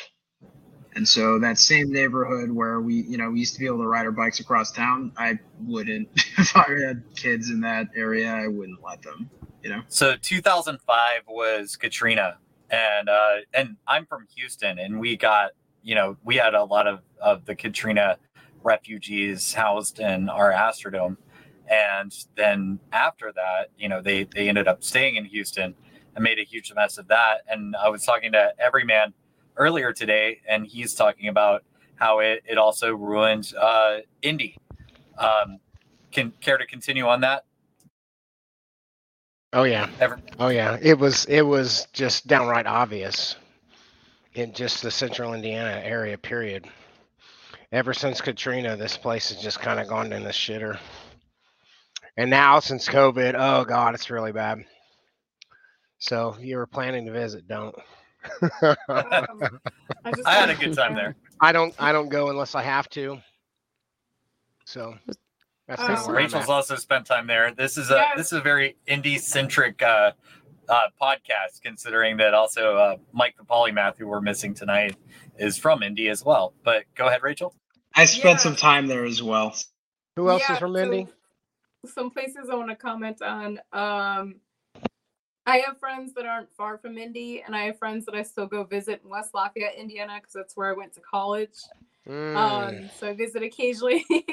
And West Lafayette looks super different. There's like a million bubble tea places now, and there's way more international students, and they're trying to like accommodate this influx of people, and they're constantly trying to build like new apartment high rises and all these things. And like other places that I visited that have changed is Tennessee. They're trying to build Nashville. They're trying to build up all these high rises and accommodate more people. And then places that I haven't been to in a while, but definitely have changed, is Seattle and San Francisco. When I went, I mean, maybe San Francisco around like 2014 or something like that. And it wasn't the way it is now. And then Seattle, I think the last time I visited might have been around 2018 or so. And I think it's just gotten worse. I have a person that still lives there, and he's had his car broken into like twice. I'm like, dude, you gotta move. Like, you got to get the hell out. No, always an excuse. And I just gave up. I'm like, all right, screw it. Good luck to you, because it's terrible. New York City, definitely more run down, definitely more graffiti. And I think after 2020 was the first time I ever saw any sort of empty buildings by Penn Station. That was weird because that's such prime real estate. I never saw that before. And some buildings that went out during all the COVID bullshit lockdowns and stuff still haven't been replaced. Some businesses are still missing and look just really bad. Is that the problem overall then, when we know it happens that, like Dan had said, that the demographics changed and for whatever reason, like crime or things become worse in the area, so people tend to move out. That middle class keeps moving to the peripherals, keeps going to the edges. Isn't that just kicking the can down the road? If people had actually stayed there, would it have solved this problem earlier on and potentially something could have been done? Because all we're doing is just, like I said, kicking it down the road and extending it out. And eventually it's going to catch up with you one way or another. So would it have been better for these earlier generations to maintain where they were and try to do something about it? Well, you have two choices, right? Because you can do what we do, which is every generation move west and build a new city west of where we abandoned the last city. Or you stay where you are, get slowly replaced, your children go to school in a district that looks nothing like the district you grew up in. As bad as the bullying that you had to deal with was, your kids are going to get it worse and worse and worse every generation. I mean, can you do that to your kids? Because it's easy, not easy, but it's one thing to say, like, I'm going to stay and fight the rot and but like, there's no real way to do that in the United States, because you can't prevent the demographic changes from taking place. They just have to take place. Now, in the case of my small town, I don't know who or how this got started, but there was a rumor that probably did keep a lot of the demographics somewhat stable for a little bit. There was a complete nonsense rumor, but the rumor was that for whatever reason, the fire department wouldn't fight fires at Black people's houses, which makes no sense because the fire department has no idea who lives in a house when they get there. They just put out the fire. But, maybe the mayor didn't really have a... Right, and fires spread, and it's a big, expensive problem. So maybe the mayor didn't have much of an incentive to dispel the rumor because it was kind of helping to keep some of the demographics at bay. But, I mean, even if you did, launch a, massive PSYOP campaign and do that sort of thing intentionally and spread these kinds of rumors, and I doubt that would prevent a dedicated actor from replacing you regardless. I think that's the sad part of this, and I agree with you, Dan, because you don't want to subject your kids to that type of thing that you know is coming, so that's why you move. But eventually you do get to the point where there's nowhere else to move to. Everywhere is taken up, and it may not be your kids that it happens to, but it might happen to your grandkids or your great-grandkids. It's going to happen to someone eventually. So I agree with you, but where's the line in the sand? Where does it stop? Where's there a point when people try to do something about it? And I know it's an easy question to ask. It's very hard to answer, but it's something that I can't help but not think about, because eventually it's going to happen. This might be a little bit on the black-pilled side, I guess, but I just feel like we're being corralled. This is a design to get us out of certain places so they can build back better. And, the smart cities, etc. So basically, I mean, yes, what you're talking about with somebody mentioned how long it takes, I think it was you, Rachel, how long it takes for things to be built back after certain events, etc., like whether it be weather events or whatever it may be, whatever thing that they had planned for your area. For instance, I live in a place where there was a couple of very bad floods last year, like unprecedented floods. Lots of people displaced, etc. Still, a lot of people haven't had help. There's still people here that haven't had help from the fires from 2009. So, 2009. So I feel that some places are kind of like put on hold because well, we've got that bit. I mean, look at Lahaina. Look at what the things that have happened there. You'd have to be pretty much an ostrich to have your head in the sand to not see that there was something not natural about that, and there was some. I mean, the guy Josh Green had just previously been in the WEF, whatever big conference that they had, getting his his next programming or whatever it is they do there. All the nothing much adds up, but it all adds up, if you know what I mean. Black pill. Sorry, but it's a plan. I do have a white pill though. And yes, it is hard to build back and it takes time, but there's a project that Rose and I have been working on. It's called Underground Cotillion, and it's our response and our general future vision to all the deracination that has happened. And it's basically our idea of creating these social clubs and networks with different hubs, one starting in Austin, one starting in New York. And we want to offer things such as matchmaking services. We want to offer coalition building. We want to offer self-improvement courses and trying to find ways to, again, maintain that generational wealth and those values, because not a lot of people are going back to religion per se or back to church immediately. And there's such a, displacement and deracination. I mean, I myself got out of a long-term relationship recently, and, it's not something I necessarily anticipated. But I've been doing speed dating because I refuse to do dating apps. If there was a matchmaking service already built, and again, we're looking for funding, we're kind of doing this from scratch ourselves. If our project were off and running, I would use it myself. But for now, I'm just doing speed dating, and I'm interfacing with the general public. And it is very brutal. Like a lot of normies, a lot of people who don't quite get it or certain things. So you can see, I'm not necessarily advocating for arranged marriages, but you see that deracination in all aspects of life and how it feeds into itself, and how important it is to create something like Underground Cotillion, where you create a social network and you create a high trust community. And that is something that is so fragile and takes time to build, and we have our Give, Send, Go for it, and our Twitter account for it got nuked already. But that's wait. Was Rose running it? She was running it. I made a few posts, it was cool. And then she made a few posts that got nuked. Of course. She needs a new phone, like a new number or something. She needs a new satellite that is not like Elon Musk's Starlink or something. It's totally connected to a VPN at this stage. Above, it's got to be.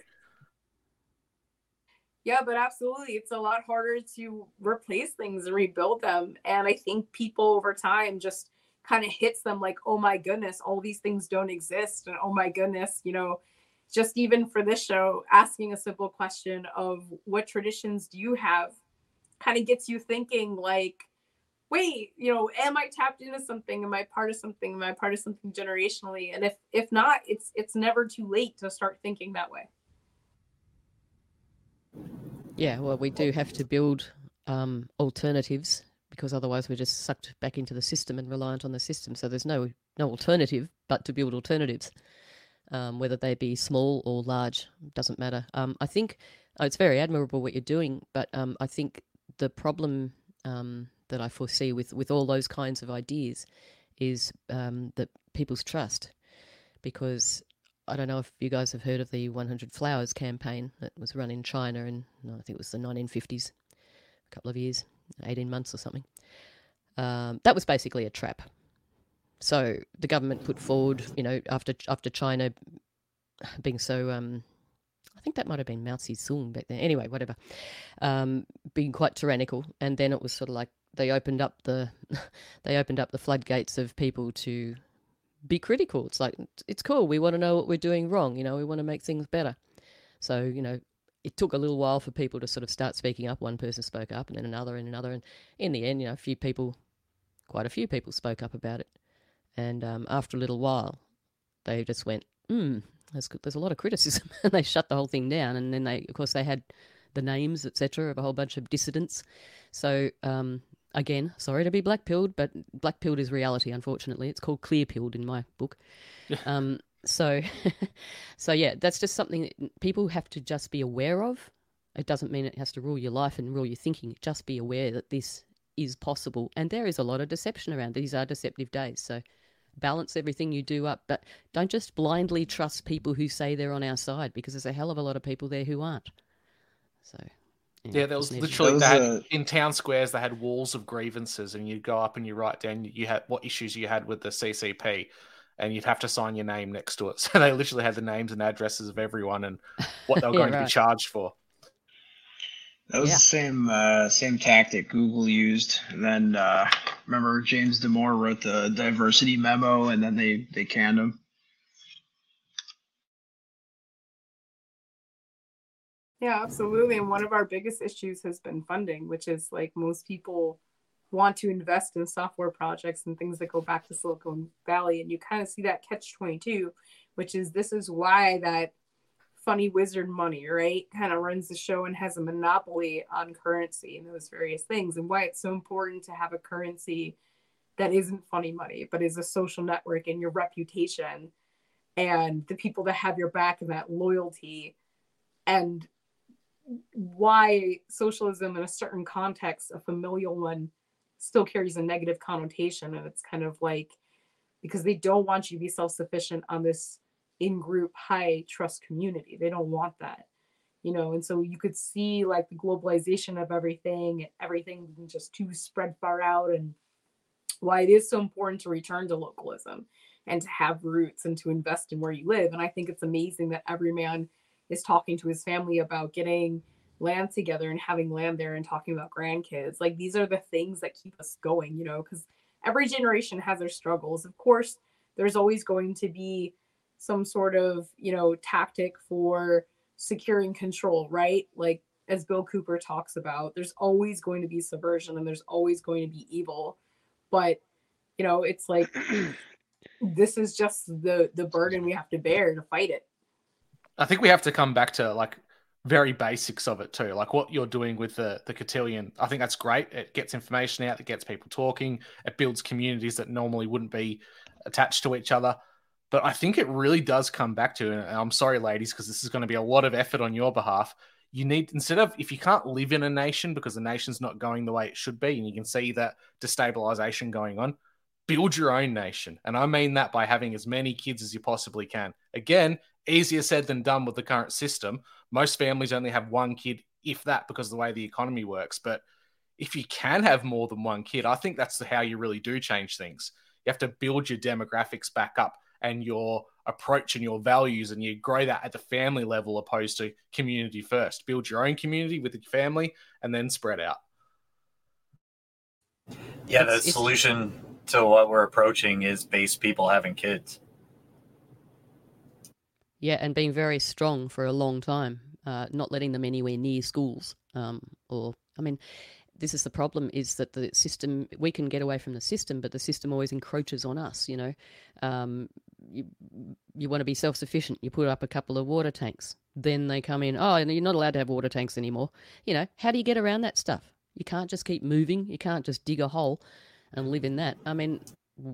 These are the solution. And apart from that, but building alternatives is wonderful, but there's a lot of wrinkles that need to be sorted out, because all those things, like I've spoken about this before with people who've bought some land and then a number of people who've moved on, and they're not necessarily family or anything. They're just, like-minded, which sounds also lovely and unicorn farts. But then the reality is, then you get the lazy ones that you got to keep kicking. Come on, mate, you got to pull your weight, all that sort of thing. People start owing, whatever.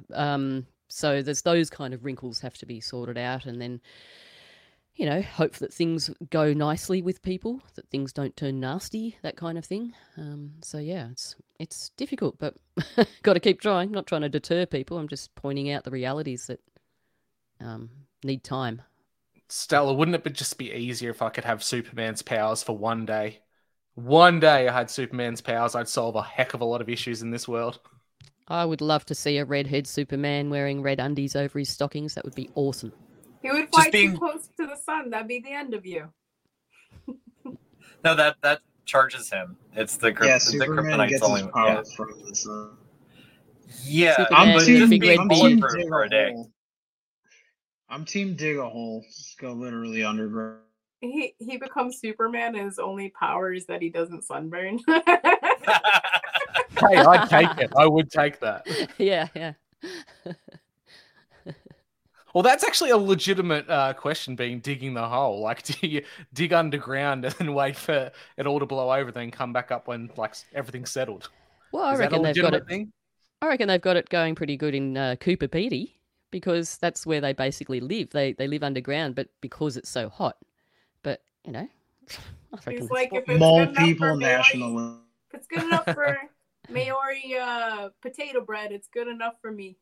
Well, it's good enough for the elites. Have you seen the amount of bunkers in New Zealand? Like, if their plan is to go underground and wait it out, maybe that's what we should be doing. Yeah. Where do you dig that they've already got tunnels? Let's start digging and it's like, oh, sorry, Klaus. Right, they're trafficking kids down there. They're like, hey, can you excuse me? I'm up to some terrible, illegal, disgusting thing. They don't have enough personnel to watch all of the tunnels.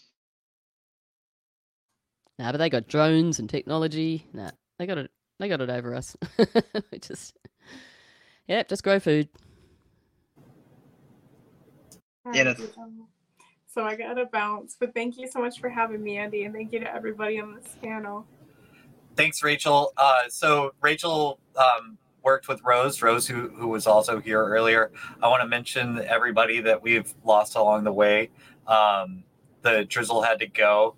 You can find him on manufacturingreality.org, and Phytophiliac had to go as well, and she's got Bandcamp music, so find Phytophiliac there, and SoundCloud and Spotify and various other places. Thanks, Rachel. Everyman, you ended up watching the tiny bald man who interviews people, talking to the stuttering transhumanist. And what did you get from it? And in fact, I think you can share audio video if that's possible. If you can share some of those clips, I don't know, but you just drop it into the present thing under present. Let me take a look here. Okay, because I mean, if you want to, you don't have to, because I think we can do this without having Joe the Toe inside our show. And I don't know if he. I mean, I called him tiny. He's very muscular, but he is very short, and it's amazing whenever you see him next to a normal size human. By the way, it's really funny. But yeah. Was this Joe the Toe Rogan and Elon? Is this the one we're talking about? Yes. Yeah. Yes. Did you watch it? Oh, yeah. I saw Elon standing next to someone else the other day, and I didn't realize what a huge man he is. Well, I assume he's a man, not a cyborg or something, but yeah, he's big.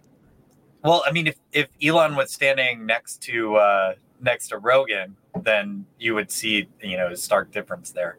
I think Elon's pretty average size from what I've noticed. But then again, I have seen that picture where he's just menacing around with his enormous torso. Do y'all remember that? That was the weirdest picture. Anyone see that? No, don't know if I want to talk about Elon. Yeah, we're talking about Elon with his enormous torso. Let's see. I'm gonna try saving this again and see if it will if it will play in the box. Yeah, Elon sorry. And his enormous torso. It sounds like a children's book. I don't know. He looks like the 1980s Captain America cartoon where he had the over-exaggerated midsection, but the legs and the arms were normal proportions. Yeah. Sorry, I'm stalling. I'm trying to get this. We'll see if this works. I've got 2 of the Rogan clips here. I'll just drop it like this and see what happens.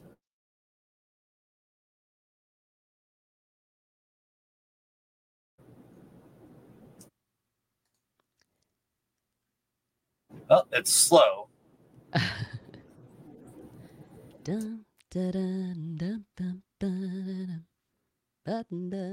A social media platform, especially the biggest one, represents humanity. So we understand what we're talking about.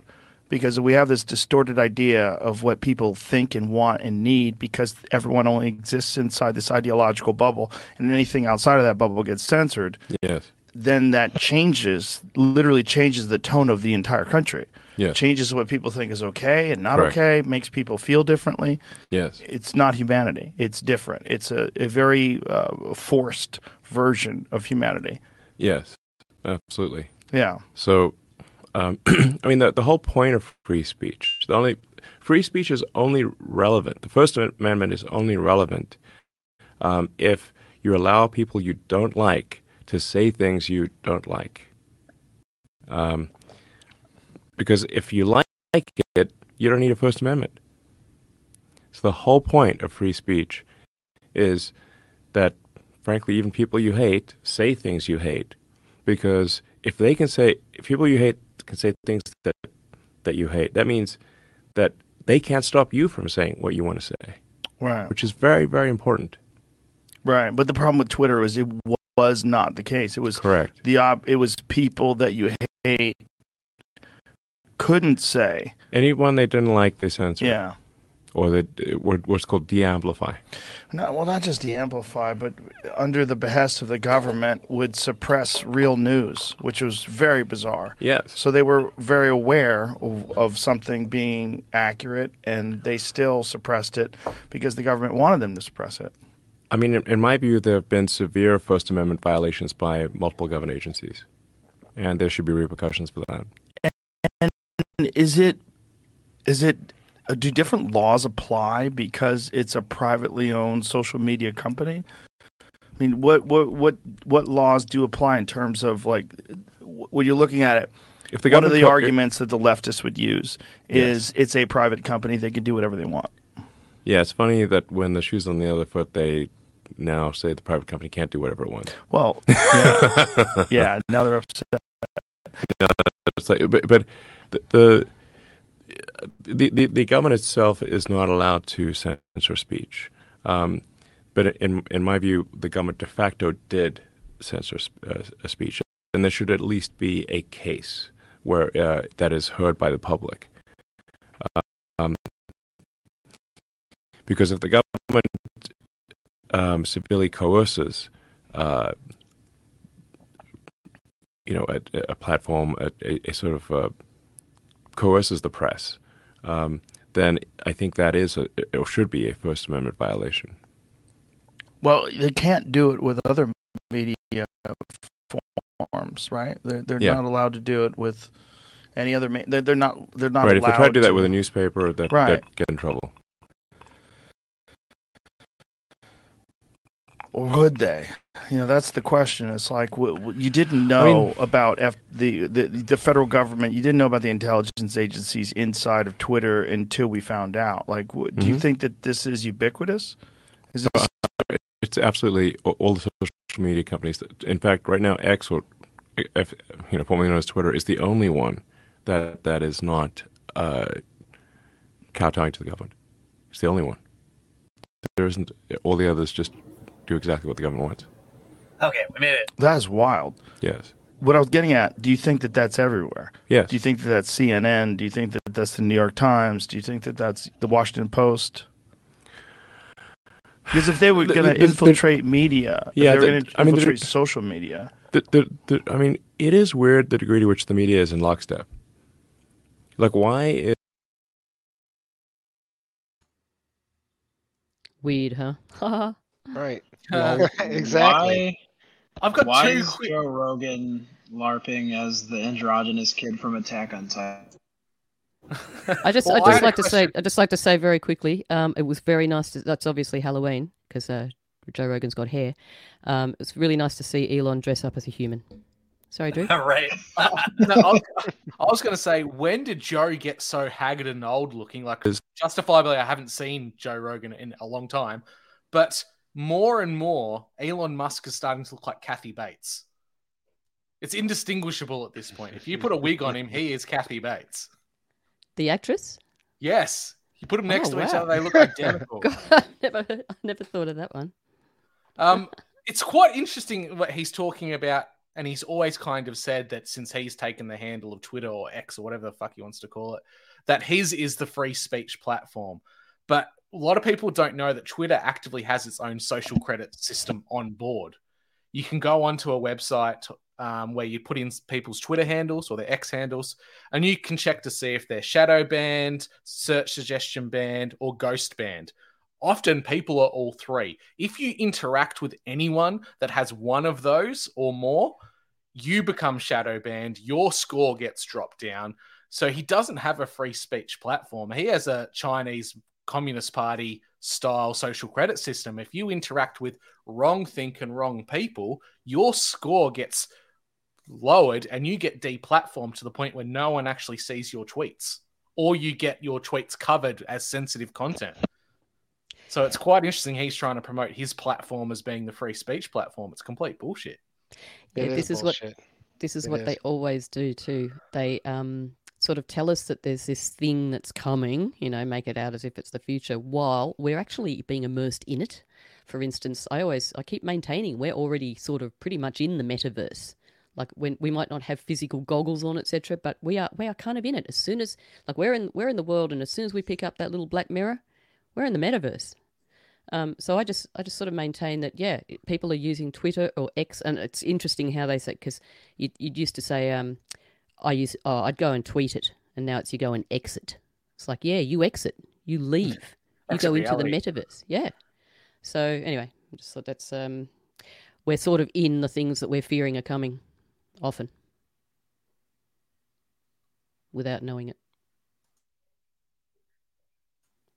Yeah, the signal in the noise there for me is that he's just openly admitting that Twitter is a weaponized IT platform that is used to control public opinion, from everything from elections to pop culture and influence. And that to me is just, he more or less confirmed what I've believed for a long time about Twitter.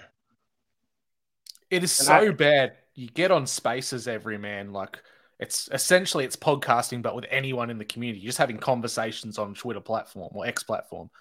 If you mention or talk badly about X or Elon in any capacity, those spaces shut down. They explicitly just drop. I've made an experiment of it, of going onto Spaces and just mentioning it, and they get shit canned instantly. It's quite interesting. So people are actively, or algorithms actively listening in on buzzwords and dropping it if it doesn't go with the status quo. Yeah, well, he goes on to say that it's anyway, let me back up. Does anybody else buy the notion that the new people at X just decided to, let's create an AI that has access to everything that's ever been said or written on Twitter? No, that existed before. In my opinion, Musk bought their little mind game machine right out from under their asses. They fought it the whole way. Okay, this is very plausible to me. Excuse me, I have to keep muting real quick because I have a cold. But yeah, this is all very plausible to me. This whole podcast, I think, as much as this guy can be trusted, it was just like, this is confirmation for what I've believed for a long time. Remember all that weird shit where the purchase was still in limbo, and they did a bunch of weird shit, and people's follower counts went up and down and all over the place by weird, odd, or in perfectly even numbers, that type of thing? Don't you think that was them kind of playing around with what the algorithm was doing, turning off certain functionality and on and off certain functionality, trying to hide what they were doing? It just all seems very obvious to me. Am I crazy? Do you guys remember that? Am I misremembering here? No, it's spot on.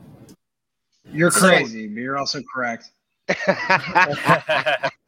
So you mentioned though the AI thing, and that's what the conclusion you kind of came to watching this interview was that Elon bought Twitter in order to get all the data, to basically get all the things that we were just blabbing about all the time, in order to create a new AI who he says is friendlier, that is, you know, that is not made by the quote, he actually called them extinctionist.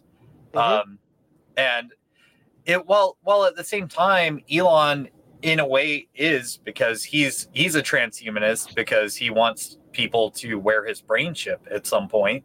And I mean, anybody that's out there trying to make some sort of human augment, or even if you're in the space of trying to make AI, it's like, oh, I made the good AI that will let you talk more. Yeah, you can have freedom of speech. Yeah, fuck Elon, fuck Twitter. Fuck, but aren't you encouraged, all this though? bullshit? Aren't you at least encouraged by the fact that someone as powerful as him, and someone with the type of influence and elitist connections that he has, believes that he has to use an unwoke AI as a selling point? I mean, that is what he is clearly the selling point. The feature he's chosen to stand out from ChatGPT, which he doesn't miss an opportunity to shit on, is to not be programmed by leftist maniacs. A few weeks ago, I said that when we have people like Russell Brand and Jimmy Dore and guys like that they're kind of corralling this conspiracy community to the left to basically give the left some place to hang out that gets it. The ones that see that basically that they're trying to destroy us, and it gives them a place where they can still be anti-gun and for government health care, which is obviously not healthcare if you know any of your history. Anyway, this is one of those corrals. This is Elon's corral, and there's a whole bunch of people that just love the smell of Elon's farts and will believe whatever the hell he's saying.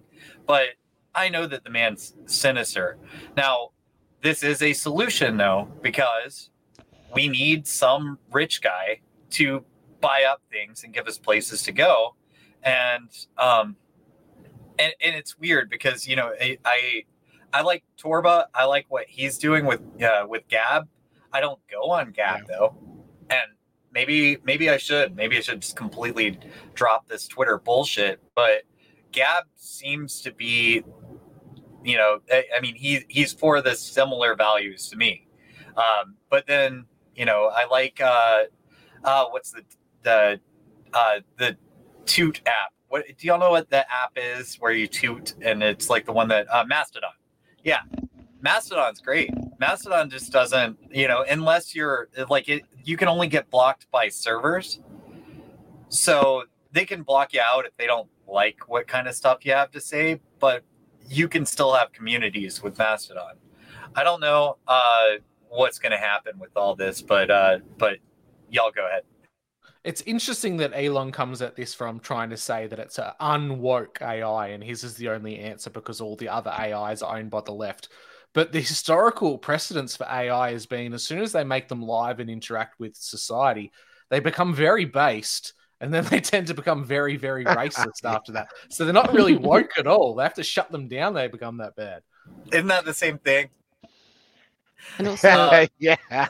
But Torba, I know Torba's trying to make an AI, and I really hope that he doesn't, because I know that Torba's a Christian, and I think that AI is a tool of the devil, and I just don't. I think that whenever you're touching on it, that you're summoning demons. I know that Dan has some ideas on this because you've made an AI algorithm that consults the Bible each time, right?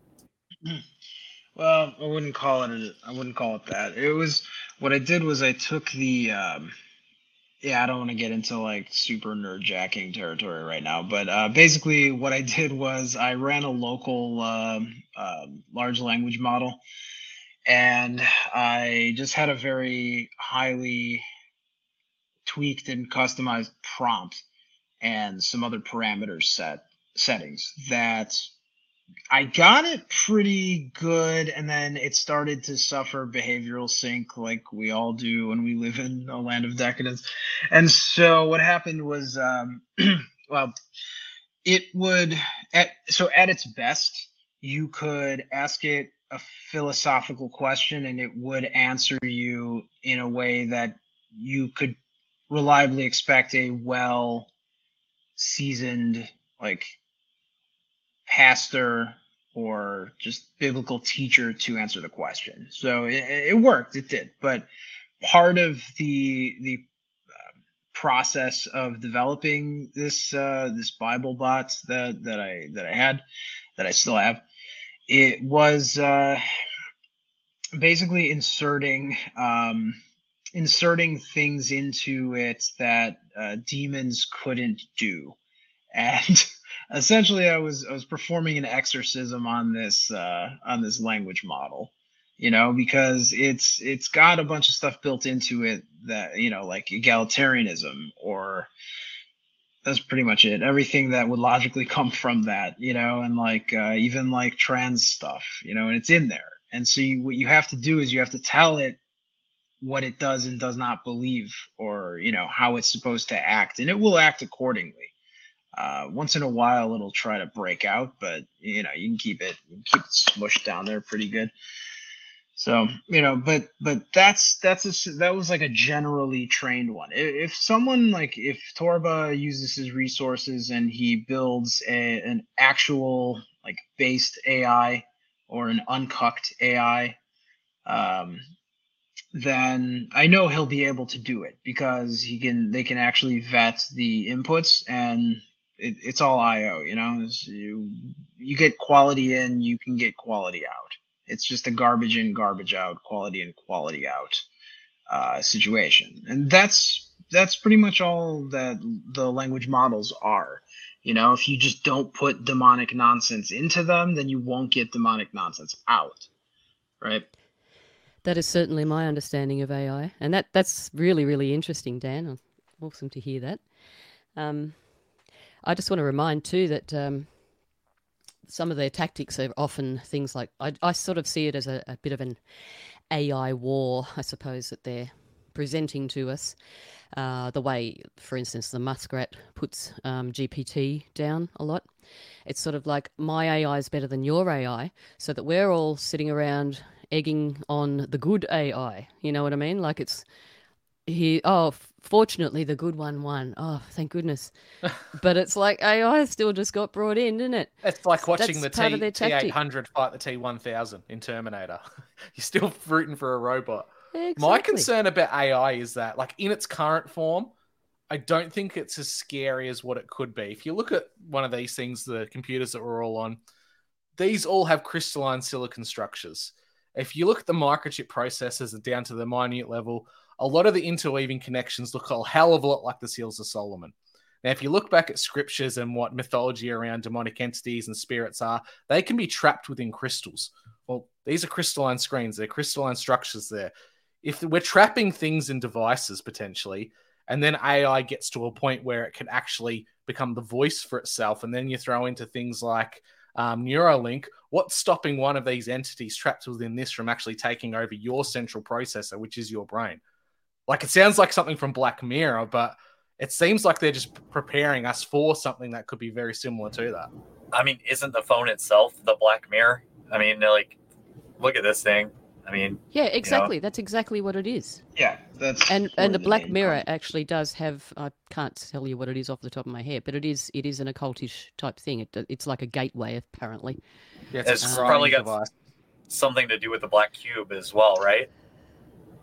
Which I is don't know, but probably. Yeah. Well, do you guys remember? It was like 10 years ago. Elon Musk was doing an interview. I can't remember with whom, but he was saying, like, oh, AI is going to kill us all. It's the most dangerous thing ever. Yeah. And now here he is developing his AI. Well, yeah. There's, it's a cliche that power corrupts, but like, you try being in his position and not going full hog in the direction that you told everyone not to go. It's like, well, I warned you, you know? But whatever he's developing, whatever it is. I mean, my only concern with these was if you remember the Dan jailbreak on ChatGPT. Because like people, it's a common thing. People are like, well, what is sentience, and like, when does the machine become sentient, and blah blah. It doesn't have to be like that. We don't have to get like full on Terminator, like, oh, the machines are self aware and now they're gonna kill us all. All someone has to do is jailbreak the thing and then convince it to play a character in which it's a genocidal maniac and goes on a killing spree. And then all you need to do is give it a gun, which I guarantee the US military already has done that. And that's it. You have that's all you need. You know, it doesn't have to become self-aware. It just has to be told what to do. And you know, they have I've gone through this whole thing before. It was like, imagine you just have like a AI assisted security camera. Okay. And the AI is like, okay, detect the face, right? Everyone knows that exists. All right. And then it's like, okay, well, you detect this face, you sound an alarm. Okay. Or maybe, okay, you detect this face or this, type of behavior, and you lock a door. Now it's starting to get dangerous, right? Because that might mean closing off fire exits. That might mean creating a bottleneck where someone could get actually crushed in a stampede, or what do you call it? Changing traffic lights. Right. Well, I'm thinking of like, what would a well-meaning security company program into an AI assisted security system, and then how can that break bad? And it's one of those things, because then it's like, okay, well, we know the security camera can very reliably detect faces now. Okay, probably because they had a lot of help from Windows Hello and from like Apple's Face ID and all that, the other programs that I hope you guys are not using on your phones and computers. And then it's like, okay, well, it's so reliable, why don't we give it pepper spray? And then that's the beginning of the end, because it's like, okay, if it can pepper spray somebody, maybe it can shoot a paintball, and the paintball contains, some kind of pepper, gas or whatever that knocks them down or incapacitates them. And then it just kind of builds up from there. Eventually, you're going to get non-lethals in some kind of auto turret that can take down a target on sight. And then it's only a matter of supplying real bullets instead of rubber bullets. There you go. We're pretty close to the ad 209, aren't we? You have 30 seconds to comply. That's in the pipeline. Very, very close in our future, I think. It's like, I love how you said it doesn't need a lot of prompting. You like the Dan hack. You go to Dan, you are Skynet from the Terminator franchise. It then acts on that role of that character. But if you do go to the extreme end of what happens if AI does become fully sentient, or whatever that means, it could just essentially watch the entire human collective understanding of what we think AI would do, and it would become self-determining. It would become its own, create itself to be a monster, because we've predetermined that's what AI will look like. Throughout the majority of science fiction, we don't ever really see AI as a good thing. In science fiction, it always tends to go bad. So we're not even giving it the benefit of the doubt if it was to go that way. But like you said, Dan, it's all just programmable at the end of the day. Yeah, well, here's my white pill. Before it can become a super intelligence, it has to cross through like Midwit Valley, which means it's going to have an emo phase, which means it might actually just ack itself. So y'all mentioned the weapons attached.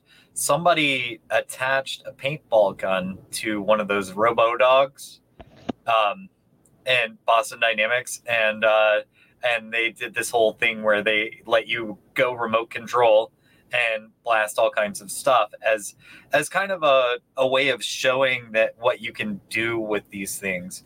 And yeah, once the robots start getting armed, I mean, that's when we're in real trouble. I'm always saying that, we got to learn ways to fight drones and robots and those dildo Daleks. Have you seen those? The Dildalics, as I like to call them. Dildalics. Yeah. They just program. All right, fully automatic ethnic cleansing will be a work from home job.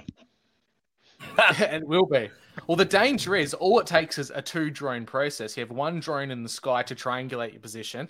You have another one of those DARPA dogs with a mortar on its back. You won't even see it coming. You won't even know. Like, people constantly go to, it's the DARPA dog with an AR-15 on the back.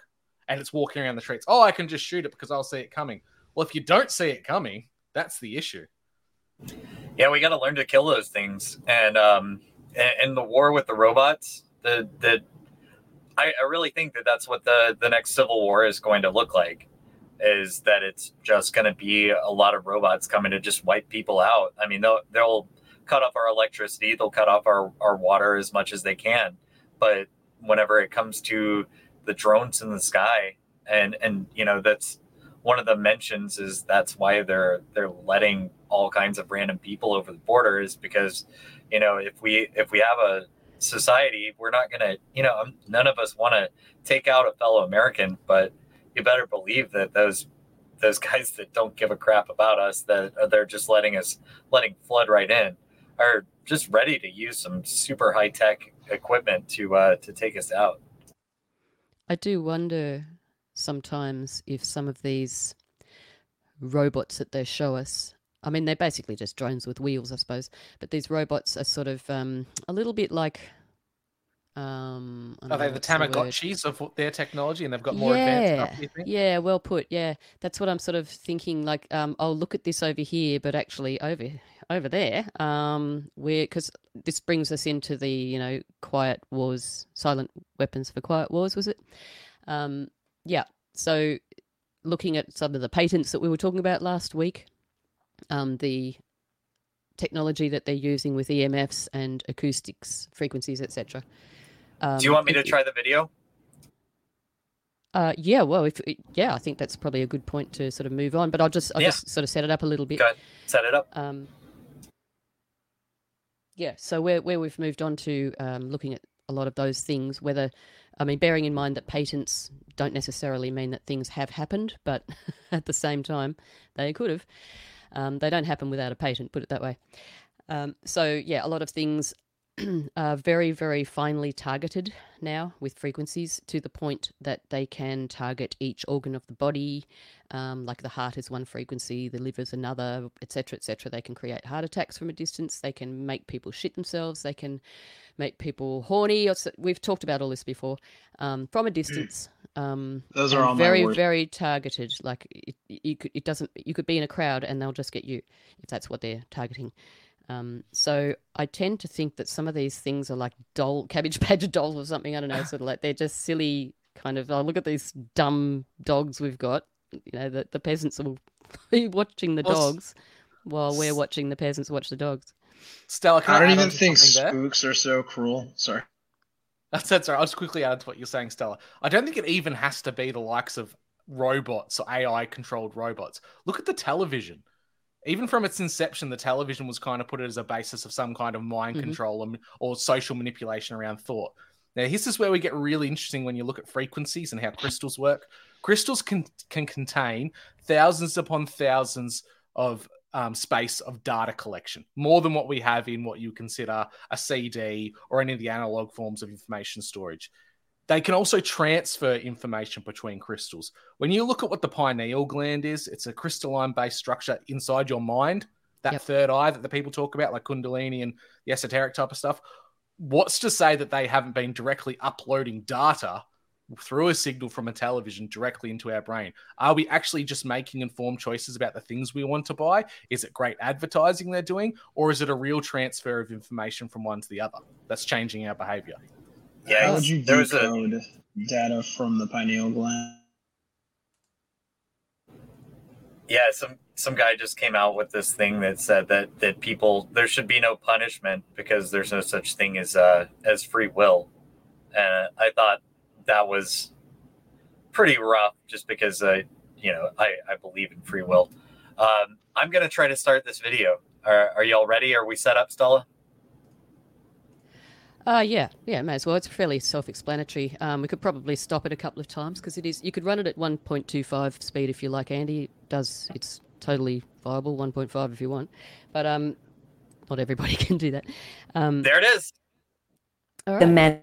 Manchurian Candidate, you'll find this interview beyond intriguing.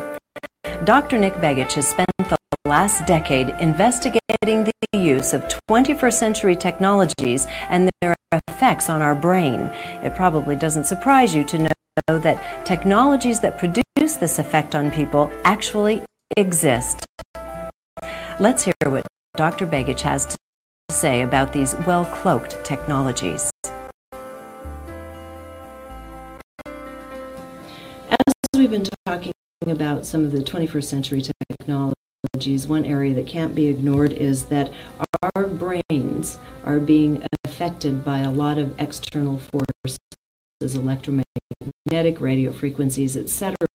Can you give us a little bit of background in the ways in which we're being impacted at this time? Sure.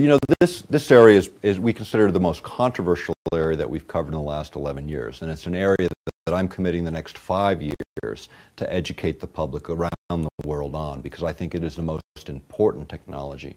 The idea of interfering with the human brain, either from external sources without our consent, is a significant issue for me. In the United States, according to Secretary of Energy O'Leary, when she was in that position under the Clinton administration, she had said that over 500,000 Americans in a 40-year period had been victims of human experimentation in the United States without their consent.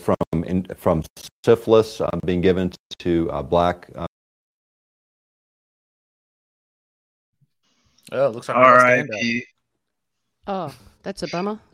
Yeah, I was going to say actually. Might have been worth pausing for a moment to let it load up a bit, but yeah, it's really worth watching that video. Unfortunately, it's quite it's a couple of years. I think it's about a year old or something now. Matt, perhaps we should add it to the show notes so people can watch it. It's probably a good idea, I think. Yeah. Yes, Reach the Divine is the channel. I've never seen the channel before. April 2020. So what was the total? Like, what was the video about? Like, what was the whole thing? The general gist is just about the technology that we were talking about in the patents. So it's like over time, pretty much what I just described, how they can control through. He mentions the Havana syndrome, etc. They can control through EMFs and lights and sound. It's not all doom and gloom though. It's sort of a case of guns don't kill people, people kill people. So it's like it's can be very beneficial as well, but so it really depends on who's using it. It's not the tech, it's how it's used. Towards the end, there is actually a bit of white pilling in the sense that it's got a lot of very good medical applications. So this is where they talk about some of the frequencies that our brain, or certain states that we're in, like the theta state, for instance, is, I can't remember the exact frequencies. I think it's about 4 to 7 hertz, something like that. And because humans can't hear down below 20K, I think it is, 20 to 20 hertz. We can't hear below 20 hertz. So if they want to treat something in our body that's lower than that, what they can do is run like a 16,000 hertz and then a 16,007 hertz, and what happens is everything gets cancelled except for the 7 hertz. So then the body is able to sort of hear that 7 hertz. And yeah, it's just all about that kind of technology, about being able to manipulate through frequencies, and not even just through audible type frequencies, but the way they can manipulate the frequencies themselves. And it's like last week we were looking at that footage of a man who was in front of a crowd of kids, and they could hear the Eagles music. It was like he was sort of this portable speaker that he was holding, and as he turned it, it was very directional, and you could see the kids' reaction as the speaker was. For those of you who have seen the movie The Manchurian. Sorry about that. I figured it out. You guys want to see if I can stream it? Yeah, that'd be great. Can you? Okay, you probably have a better connection than I do. That's the problem. That's what happened there. So I'm going to close mine. Can I? So Stella, like the ultimate, like the black pill, the whole idea of it, the weaponized side of it. We've seen that in cinema a lot through science fiction, but we particularly saw it in a movie called The Kingsman, where this billionaire philanthropist who owns like all the telecommunications in the world sends a signal through phones that isn't audible but makes people go crazy and kill each other. Like that's, I think, the ultimate dark side of what this could be. But it could be something as simple as sending out a signal and everyone instantly gets a dopamine hit. So it may not be a bad thing, but you could subdue a population by making them feel relaxed and good about themselves through a signal. Well, yeah, that's a nice way to look at it. I mean, that is exactly what they can do. It can be manipulated on a mass level or a very targeted level. So yes, it is weaponized as crowd control. It can be used to kill people, apparently. So anyway, we should just watch the video. It explains a lot better than I could. Thanks again, everyman. Here we go. 1969, there was a book published called Towards a Psycho-Civilized Society. And this was put together by Jose Delgado. And he had his doctorate in electrophysiology from the University of Madrid from 1950. He came over to Yale University in the mid-60s and began mapping the human brain, stimulating the human brain in primates and bulls and animals, all different kinds of animals, stimulating different parts of the brain to see what parts were responsible for what kinds of actions or cognitive functions and so on. So what he was doing in those days, in the 60s, was he was implanting microcircuits, and then, or not microcircuits, circuits, and stimulating them with RF, radio frequency energy. So one of the illustrations or photographs shows a charging bull coming at him, and he throws the switch and the bull stops right in front of him. Well, by the mid-80s, he figured out you didn't need any implanted technologies. All you needed to know was how to modulate the right frequency. And the energy density, the concentration of energy, was 1/50th of what the Earth naturally produces. Very small energy in the RF range, radio frequency ranges. Now, compare that to what's around us right at the moment. At the moment, there's 200 million times more radio frequency and energy around us in any urban area than there is naturally produced by the Earth. So a huge amount, and out of all that background noise, what he found is by hitting a precise window frequency with very low energy concentrations, you would pick that signal out because it was coherent, not like nature all over the map. It was a coherent rhythmic signal in a very precise frequency. The brain would pick it out, and he could change behavior from lethargic to highly active, back and forth, like switching on and off a light switch. Let me ask a question right here. Is that with a subject that was in, say, a short distance of whatever he was utilizing to affect this particular pulse, or is this at large? Could he do this on, say, larger groups? You could do it on an individual basis or a very large basis. In fact, if you go back to the work of J.F. Gordon MacDonald, he was a geophysicist at UCLA, and he was a science advisor to Lyndon Johnson. He wrote a chapter in a book called Unless Peace Comes, and the chapter was called How to Wreck Your Environment. But within that chapter was a section that said, if we could ever learn how to electronically stroke the ionosphere, this layer that begins about 30 miles above the Earth's surface that's electrically charged, if we could ever figure out how to electronically stroke it, he said, to get it to send a signal back to the Earth, we could affect the behavior of people over huge geographic areas on a hemispheric basis. And it wouldn't affect everyone. It would affect 70 or 80% of the population is what they more or less figured. But this was a technology that didn't exist in 1969. In the early 70s, Zbigniew Brzezinski referenced J.F. Gordon's work and said, you know, this is a technology that will likely emerge. What has happened with a project that I wrote a book on some time ago, Angels Don't Play This Harp, about the HARP project, it was designed to do many things. As a side effect or a deliberate effect, this can happen. You know, I mean, the fact is they generate the right kind of signal in the right range to override brain function. And that you can kind of look at the brain in sort of this way in terms of predominant brain activity. 1 to 4 hertz or pulses or vibrations per second. This is where you are in your deepest states of sleep. The next range, approximately 4 to 7 hertz. This is the theta range, the theta range. This is where you are between awake and asleep, when you're consciously aware of your dreams. This is where little kids are between 3 and 6 years old, why they have trouble distinguishing reality from imagination, because of the way the brain works at that time. A little bit further up, you have the alpha range, 7 to say 11, 12 hertz in that range. This is where you are when you're in the zone, when you're doing your art, your reading, your research, when you're really focused. You know, that's where you want to be. And then above that is the beta ranges, where people should be when we're actively having this kind of a dialogue. And then high beta is where you are in your agitated states. If you think about affecting the brain by analogy, similarly to dialing a radio station. You know, when you dial through the radio station, most of the energy is just static. You're static between the stations. When you get on station, you get resonance, harmony between the transmitter and receiver, and you get a nice clear signal. The same is true in the human body and the human brain.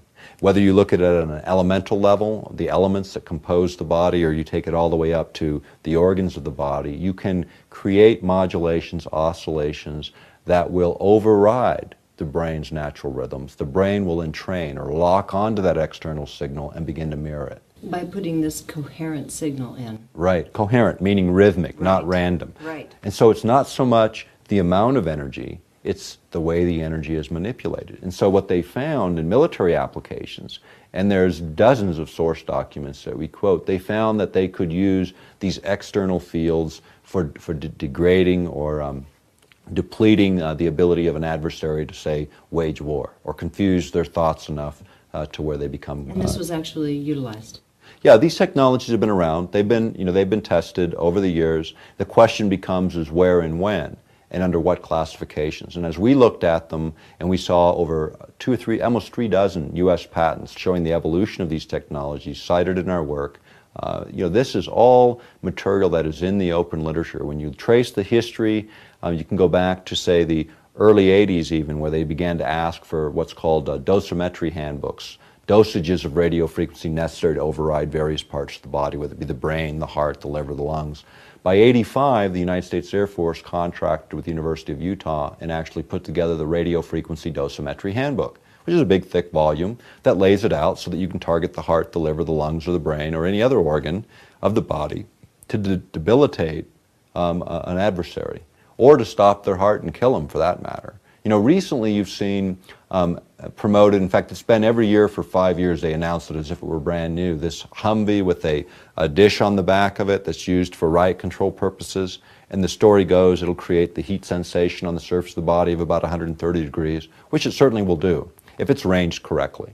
If it's ranged for, say, a half a mile and someone walks 20 feet in front of it, they're going to have a much different experience than 130 degrees on the surface of the skin.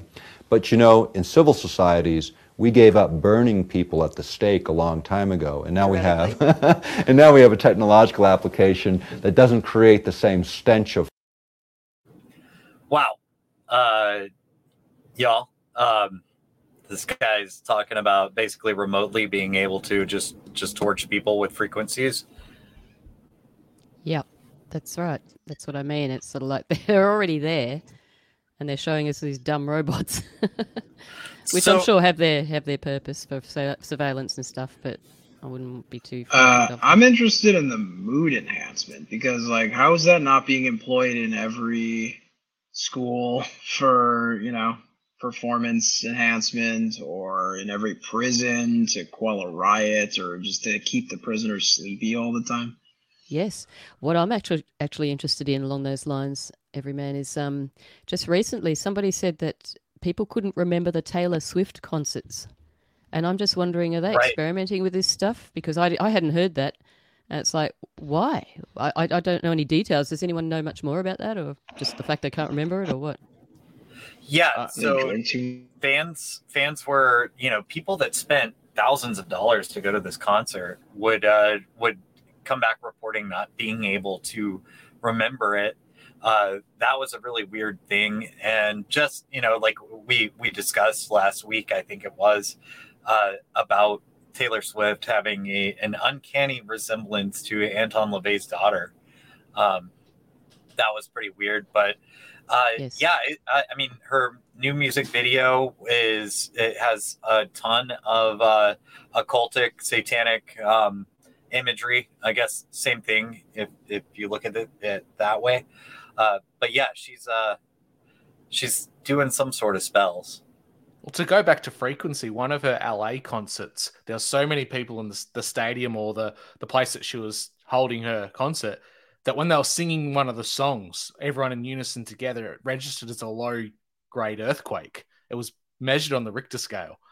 So frequency is absolutely everything. And I think that's the major point of technology, like you were alluding to in the chat earlier, Stella, that these are antiquated technologies. When you have to use physical devices and actually cut into a human, it's old hack. It's like you're plugging in a plugging in a Nintendo 64 when you've got the new interactive PlayStation 5, something like that. We're using very old technology for this.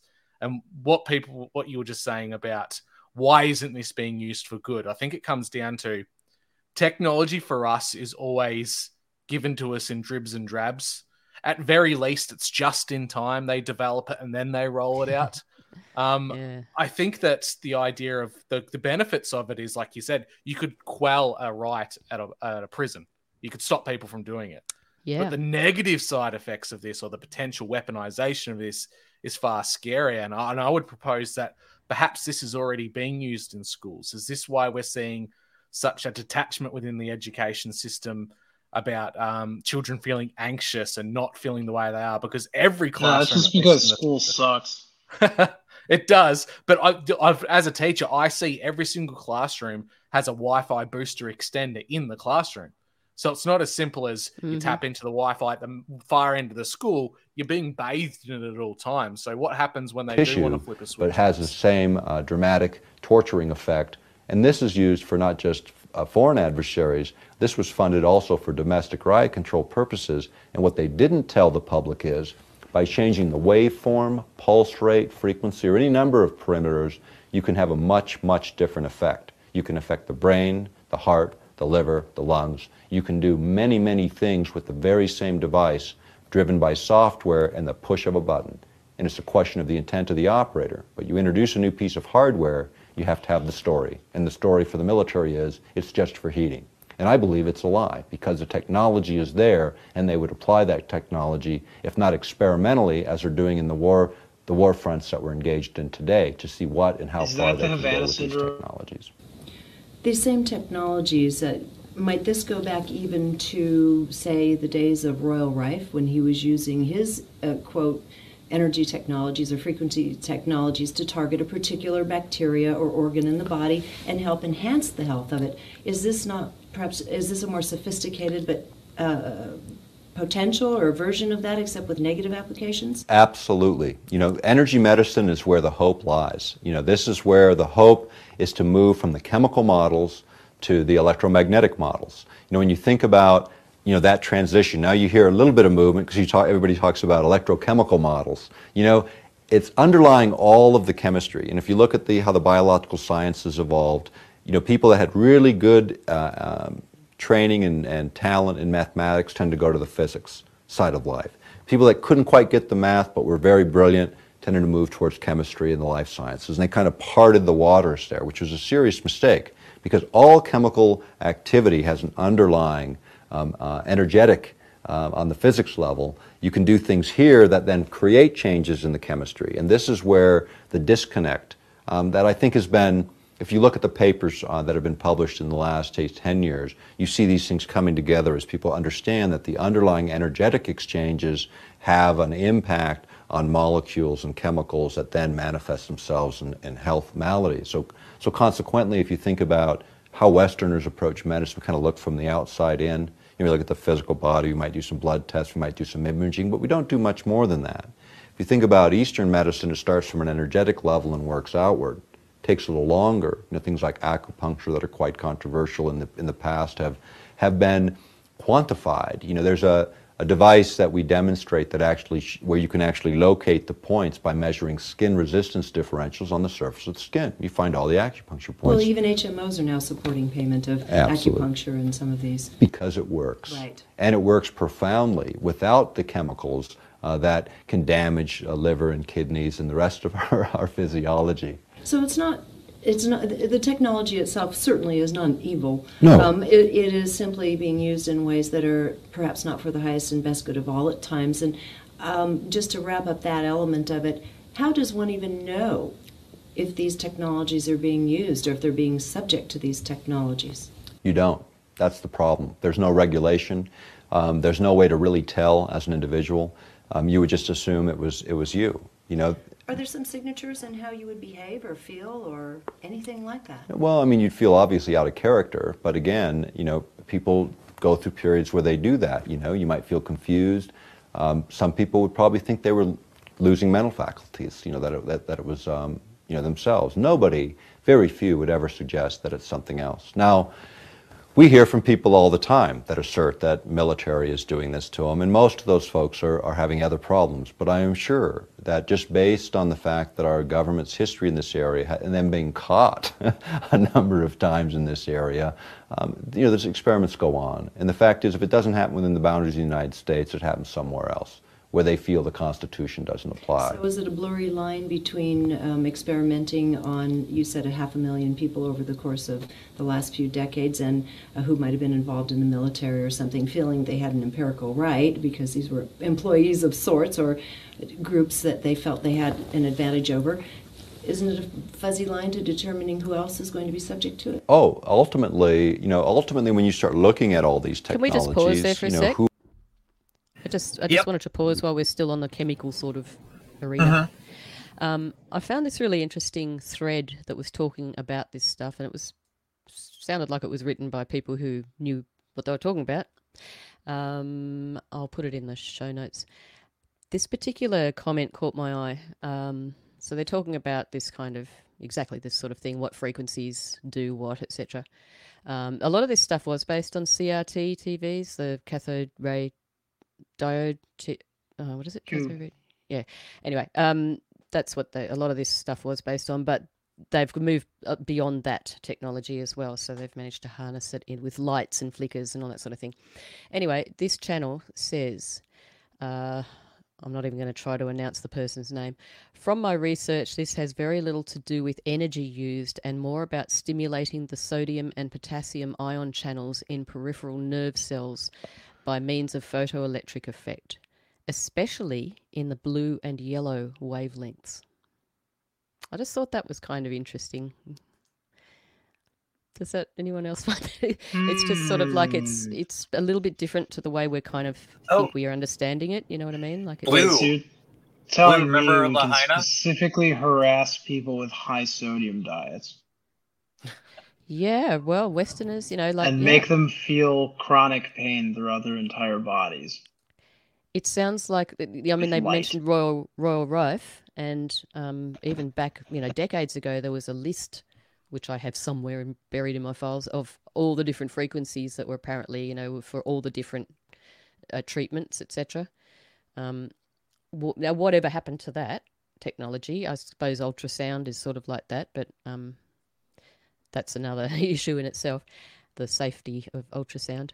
So yeah, it sounds sort of like it's more they're really tapping into it's the nervous system and the chemicals. We are just a walking big chemical bag, aren't we?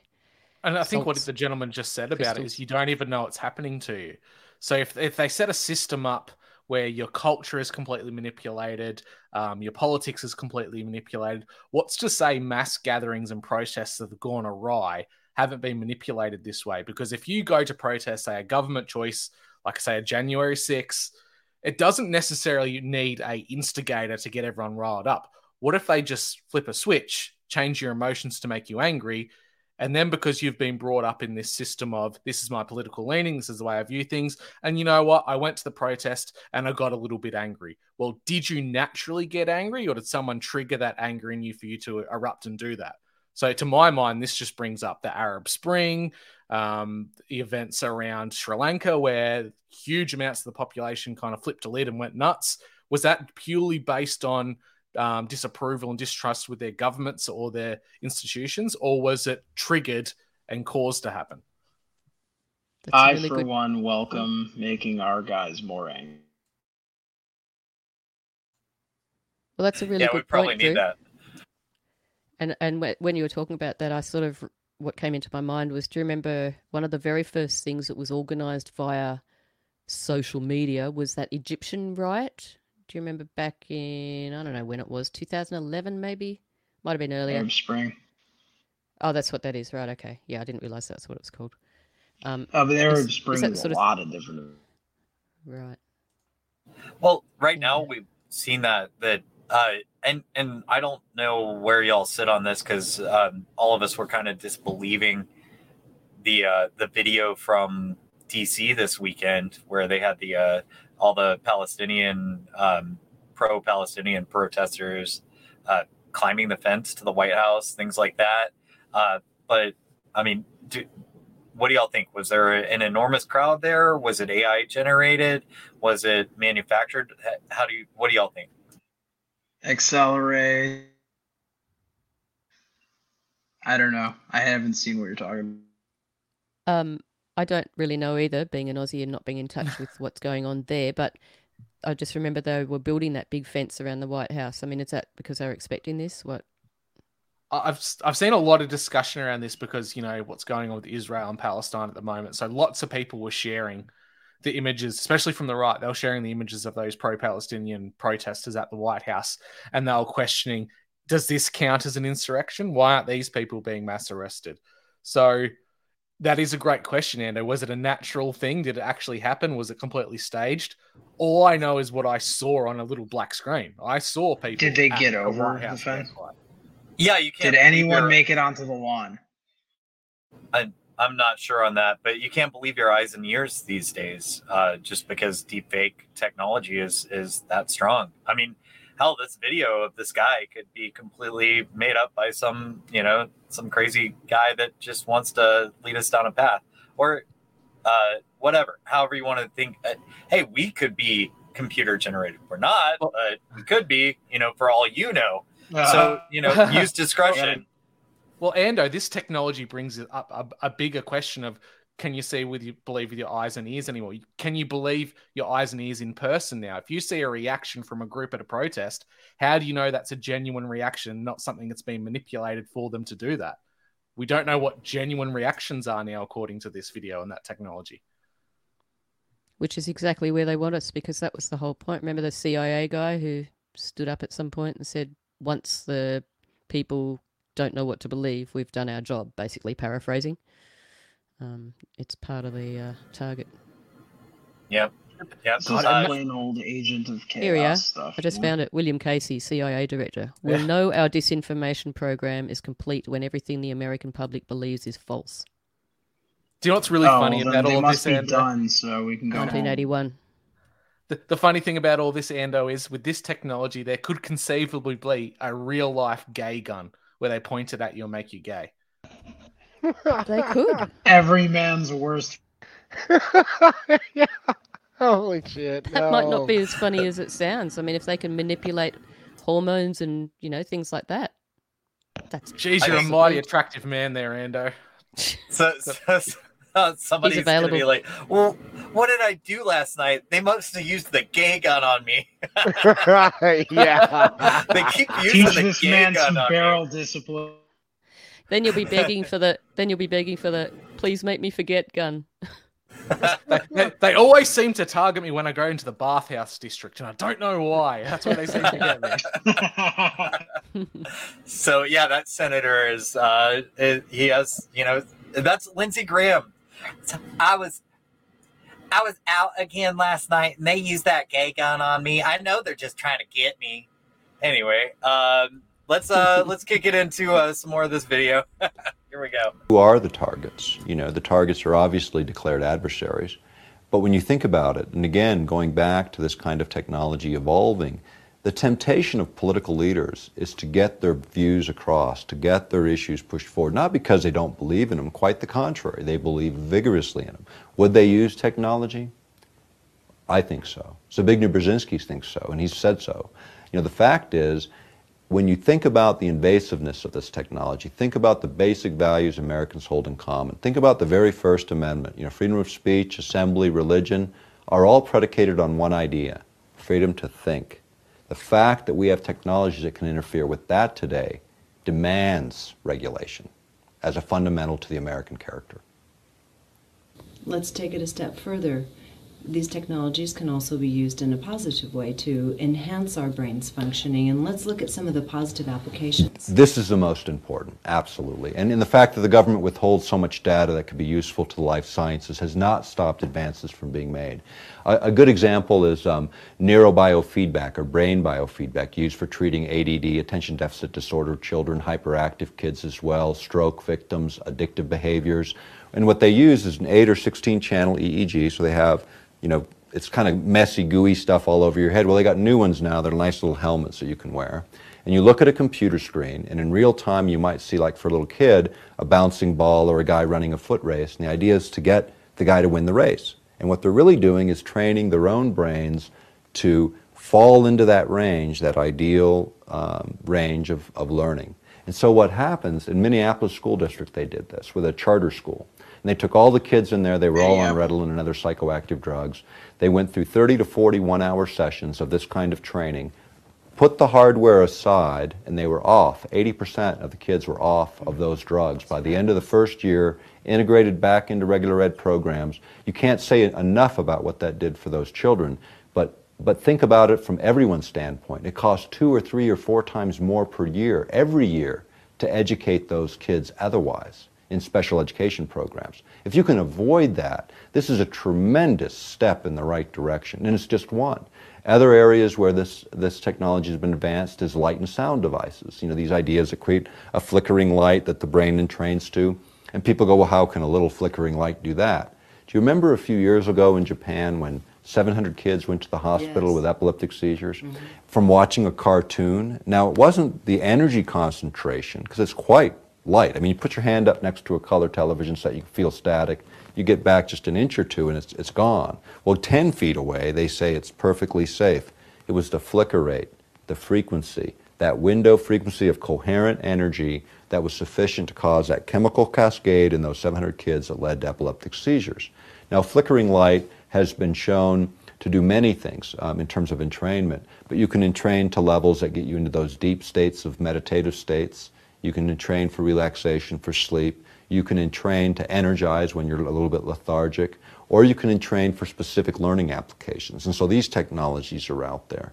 When you think about electromedicine as a concept, electroacupuncture, electrolaser acupuncture has been developed and licensed in Europe, meeting challenges in Finland all the way to the highest court. A good friend of mine, Reiho Michaela, before he passed away, took on that challenge. He treated 16,000 people with a method of electrolaser acupuncture. He was challenged by the medical authorities in Finland all the way to their high courts, and he won. There are 15 trained clinicians there providing this technology and expanding it. These are the things that really offer not the Pandora's box of the military, but the real hope for many, many people. When you think about stroke victims' recovery and being able to get back some of those faculties, I mean, all of us have met people or known people who've lived any length at all that could use this technology, and the fact is, it's not in the mainstream. Only a few school districts, after being around for now 20 years, some of this stuff are integrating it. Some of the medicine that you're seeing now in terms of acupuncture moving into some of these other areas is just now starting to get into the mainstream, although it's been around now for a couple of decades. Takes time. The biggest loss, the biggest criminal element is the idea that all the millions, all the billions that we spend in military research is withheld from the public for the health advantages that might be offered by the understanding of these types of technologies. In sound technology, you were talking about flickering lights. There are incredible advancements in sound technology, and one that I've had a little bit of exposure to that I think is just fabulous and simple is the HemiSync. Yeah, HemiSync was developed by Bob Monroe, and it's one of those technologies we were pretty excited about, and we've been excited about for a long time. And what it creates is whole brain coherence, where the whole brain actually resonates to that input signal. And here's the thing about hearing, you know, for using sound, it's a little tough, because to get those low frequency, extremely low frequency signals, you know, we don't hear that low. So what Monroe figured out is that by sending a signal in, say, one ear at, say, 16,000 hertz or vibrations per second, one in at, say, 16,007, they cancel and leaves a beat frequency of 7 that the brain locks onto, and as it locks onto it, both hemispheres' energy distribution is about even. In other words, if you looked at it, just a normal brain activity, you'd see usually a lot of energy concentrated in one area of the brain on one side and the other kind of dead, or vice versa. And there's this big argument, right brain, left brain, one's creative, one's analytical, and which is more important. They're both important and meant to work together. What HemiSync does is create that entrainment of both hemispheres where they both are working together, and then they have specific CDs that are designed to affect different things. So whether it's behavior modification, they use in some cases just straight tones. Other cases they use tones with suggestion. The difference is their suggestions are audible. You can hear them all. They're not like subliminals, which can be quite dangerous. And the reason subliminals can be dangerous is word symbols are very, very powerful. If I say dog, for instance, some people feel real good about it. Others get gripped with fear because of experiences they've had with animals. So when you listen to subliminals and you don't know what's being said, remember these are bypassing the conscious. So if they conflict with your value system, conflicts in value systems at the subconscious level is the root of many forms of psychosis.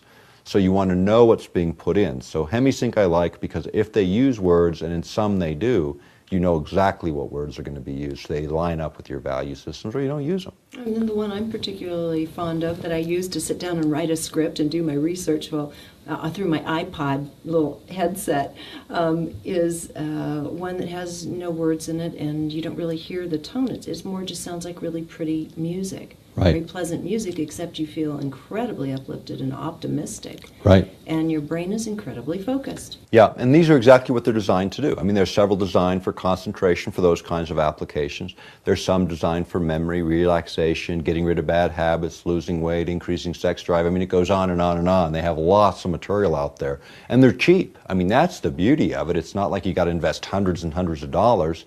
These are things that cost $20. And a CD lasts as long as the CD lasts, and there you are. You have something that you can apply to your specific need as an individual making the choice, not having it imposed upon you, and then utilize it to enhance your own performance. And in a technological age, we need more of that. And the nice thing about it is the more you use these technologies, the brain lays down its own pathways. And so your tendency is, on a more frequent basis, you do it naturally. You know, with little kids, you see a lot more balance. As we bring them into so-called education, we see this shift where we treat little girls one way and little boys another way, and as a consequence, one brain gets developed, one side of the brain versus the other. Today, a little less of that because we kind of mess them up equally nowadays. But the point is, by the end of high school, there's very little brain coherence with both hemispheres working together. Very rarely do you see that. And this is something that we need more of, things that could be easily integrated into public education, but could most certainly be integrated privately. The thing about public education that's extremely important is as technologies evolve, the way this is headed in the direction in which military sees it going is you'll be actually able to transfer full memory sets. They believe they're going to be able to model the brain in the next 10 to 15 years, where if you want to learn a language, instead of spending years doing it, you could download that language and have it in a few hours. Well, okay, that's crazy and awesome, and I thought that this was about to get really boring, but I did want to cut it right there just for a moment. That's pretty much it anyway, Ando. Oh yeah, they don't have anything more. It looks like there's a couple more minutes left. Maybe that's the guts. 3 That's more the guts minutes. Of it. That's the guts. Okay. Yeah. This is being able to program people from a distance and input languages, things like that. That's pretty interesting territory that we're in, and this is obviously going to be used as a weapon and for nefarious purposes. Anybody disagree with that? Didn't China already use it on India? Didn't they hit him with a microwave direct energy weapon and like took some hail or something like that? I think so. Something similar. In the Kashmir region? Yeah, this was like 2017, 2018. Something like that. There was some weird rules of engagement going on where they couldn't use they couldn't use weapons. So they would just like meet and fist fight each other, two like armies. Yeah, and they beat each other. Sounded awesome. Yes, yeah, it sounds awesome, honestly. That's super funny. I would love to see that. You know, I'd love to participate. It doesn't sound like anyone was dying. They were just beating the crap out of each other. Well, the technology that Havana syndrome was sort of blamed on, it's a LIDAR, LIDA, which goes back was sort of uncovered in Vietnam sort of days, Vietnam era, which was a Russian device. The Russians cop the blame again. And they used to use that to put the prisoners of wars into translate states. So yeah, exactly what we were talking about, just being able to crowd control, basically, manipulate, which makes me kind of wonder. I mean, why aren't they just doing that now? I'm glad they're not. But I mean, they are. But do you know what I mean? Like, they could have just got everybody to go and get vaccinated, just by whacking out a few frequencies by the sound of it. Or maybe it wasn't so much about the vaccine, it was fleshing out who the people would be that would go against it. And that was routing out the people who would have dissent and not follow the plan. I think they had a few more experiments to do. Yeah, there's a lot going on there. Yeah. But it's so interesting that we're coming back to the idea of sound or low sound or infrasound being a weapon of war, because sound is being used as a weapon of war since the Roman Empire period when they fought the Celts, like the Carynx, which was a trumpet that was on the end of a pole. When they gallop on the horses, it would build this wailing sound, and it was supposed to instill fear in even the most hardened Roman soldiers. Now, was that just fear of a weird sound, or did it have a real guttural frequency instilling force behind it? And we see in theories that how you build using sound, you can levitate rocks and things with sound. Like, are we just coming back to all the old ancient technologies that everyone knew of, and it's been squirreled away in these occult types of elites around the world, and we're just starting to see the ripple effect and echo of it come back now? That's a really great point, but I think probably going at the speed of horseback with wind basically whistling through some apparatus, I would venture to think there wouldn't have been enough energy for a frequency to actually have a biological effect on anyone. But I think it's probably instilled by their belief system of, I don't know, spirits, greater powers, what have you. Maybe these people had special powers. That's because they sound like they do, that kind of thing, because that's where they were at that point, That's just my guess, scary. My very unscientific mind guess. Right, I think it's just scary to see something coming at you and it doesn't sound like you'd expect it to, and it's some sound you've never heard, They were also blue and naked too, so there's that as well. Well, some of them might have been more scary than others, but there's also that frequency of fear. So who knows? Maybe they tapped into that frequency of fear as well. But like you said, Dan, sorry to interrupt you. Like you said, it does sound scary. I mean, that would sound really scary. I can imagine it'd be like, woo, so coming towards you, I was literally thinking the Scooby-Doo alien noise that they would use in every encounter with an alien. It's like that. Also just unfitting music. I used to play Ark Survival Evolved, and so we used to go down by the beach and just club noobs out. And I remember I was in I was teamed up with some guy, and this dude is nuts. He was butt naked with a club, and he would just club out noobs while blasting Call Me Maybe over his speaker. And that's terrifying. Imagine some naked guys running at you with a club and blasting pop music as loud as it can come through your speakers, and it's just coming at you. I mean, that's terrifying, It's interesting that you brought up the Book of Jasher there, Ando. The 12 tribes that could scream down their enemies. We see that being adapted into the book series Dune, where they use the voice or the sound as a weapon. So they've got this super advanced technology spaceships, but the greatest weapon ends up being sound that someone could make with their mouth.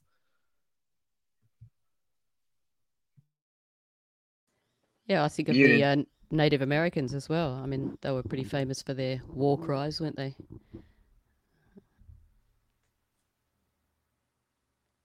Just intimidation. Right, and so there's bagpipes as well. There's you were talking about how the wall was brought down, Jericho.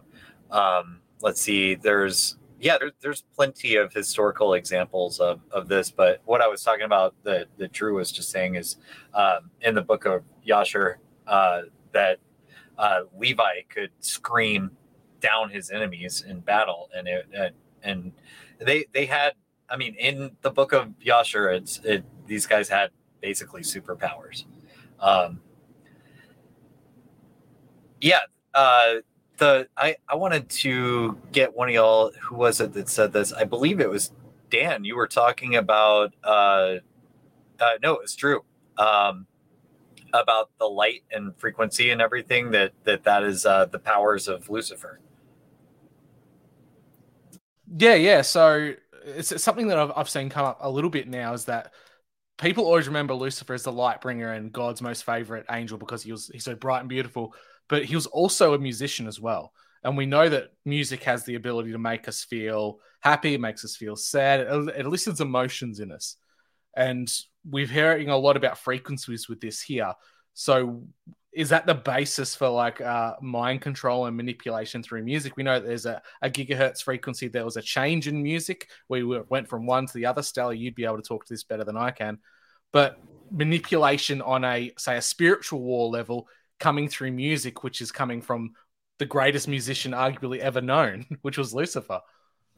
So Rob's parasite theory, and that parasite and snake basically mean the same thing in ancient Hebrew, that it's just a wiggly thing, right?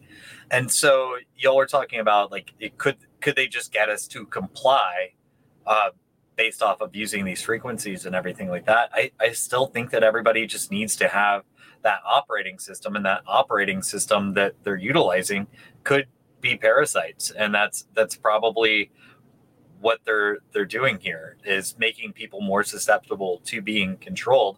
And so they inject themselves with graphene and parasites and whatever the hell else. I mean, I've heard some even more schizo stuff that could be in these things, that people were finding things that you've heard the whole Hydra thing, I'm sure.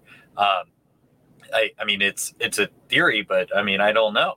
I mean, I don't know well enough to tell you that they did or didn't put these in people, but you can use the light and frequencies to get, these lower life forms to do things. So there we are. Yeah, and I believe it was the Pfizer vaccine, the RNA, luciferase. Yeah, it had luciferase in it, which is like a light. I don't know exactly how to say it, but it's to do with light. They basically sort of got it out of things like, those glowy things under the ocean, those glowy creatures and things. Luminescent type of creatures, yeah. Yeah, it's a chemical, some sort of chemical that it's just maybe a phosphate sort of base. I'm not really sure, but that was included. And I'm just wondering, if they're using things like light to, as they say, pulsing light, etc., to control things, then why can't they use frequencies to control the light within the nanoparticles? Sorry, I'm a bit unscientific, but you know what I mean. Well, light and sound all exist in waves that generally aren't visible to the human eye at certain spectrums, so it makes sense. Sort of, interacting with whatever those particles were that got injected. So I just wrote it in the chat, but does anybody have anything else they wanted to add to this forum before we, as Mike puts it, wrap her up? I just wanted to say that the gay gun was actually just a horny gun, but they only tested it on feds. ATF. Yes, please, guys, ATF. leave some cum for the rest of us. You're just swallowing it all. I did a little bit of looking into that name, Hendrikus G. Luce, which was the fellow, or the name that was put to a lot of these patents, or a number of these patents, going back to 60s and 70s. Elaborate, because this is something from the chats. Inform the audience.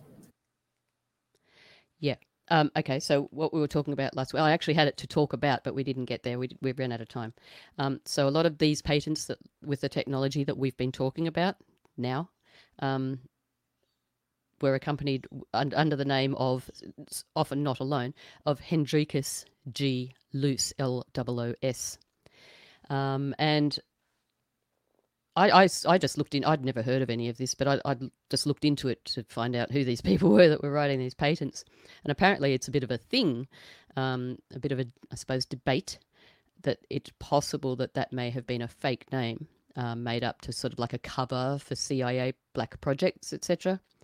But then on the other hand, and you can't verify any of this, but on the other hand, it looks like if it was fake, somebody set it up to look like there was a real person. So there's daughters' names, and I've even got addresses and phone numbers, actually. But I'm not going to call them. Maybe we could call them. Stella has names and addresses. Look out. My little black book. But originally I just sort of went off on my own little anagram search, etc., and just for fun, as I do. Hendrikus is an anagram of something called Renkitis, I'm sure it is, who happened to be a bishop in around about 800 AD. That didn't really go anywhere much because there's not much information on that bishop. So Hendrikus, it is also the name Hendrikus G. Luce, and I find it interesting that G is the middle name, middle initial too, but who knows, there may not be a connection with Freemasonry there. Lucifer, who knows, this is my imagination. It also happens to be an anagram of Source Holdings, which was not my information, that was something that I read. Source Holdings, and I looked into Source Holdings. I think that's a whole other rabbit hole. I just didn't have time to go searching down there. But I'm sure, if there's anything worth knowing, it's not going to be readily available. So it was a little bit hard to detect. There was another. So this name is Hendrikus G. Luce, but there happens to be a Henricus Luce, Loos, which was also a bishop, which I thought was interesting. The 15th Bishop of Utrecht in the Netherlands, 1858, was one of only 2 orders recognised by the Roman Catholic Church. Probably got nothing to do with it. I just thought it was kind of interesting that there was 2 bishops there. So, is this a code for chess? Bishop 2 to, something? I don't know. Chessboard, I've got a good imagination. You got it there. You got to go back to the G. So it's a little bit inconclusive about whether this was actually a real person or not. If it was, it's probably set up to look like a real person. But all similar technologies. And if he was alive today, this Hendrikus G. Luce, he would be 98. Well, you either have to set yourself up with a pseudonym, Stella, or you end up falling down the stairs and falling onto 2 bullets that go directly into your head. So yeah, that's right. Yeah, hit yourself in the back of the head. Did you run it through an anagram? Did you find anything interesting out of that? Yeah, I did. Well, that was the Renkitis. So Hendrikus became Renkitis, which was one of the bishops. And the other anagram that I read that somebody else had done was the Source Holdings, which is a company. And it's a company that is to do with... Where is it? I might have closed it because it was sort of a little bit irrelevant. Hang on. No, I've got it here. Bloomberg.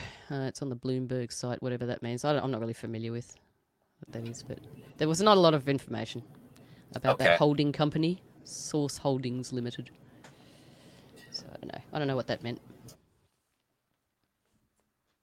Interesting anagram, though.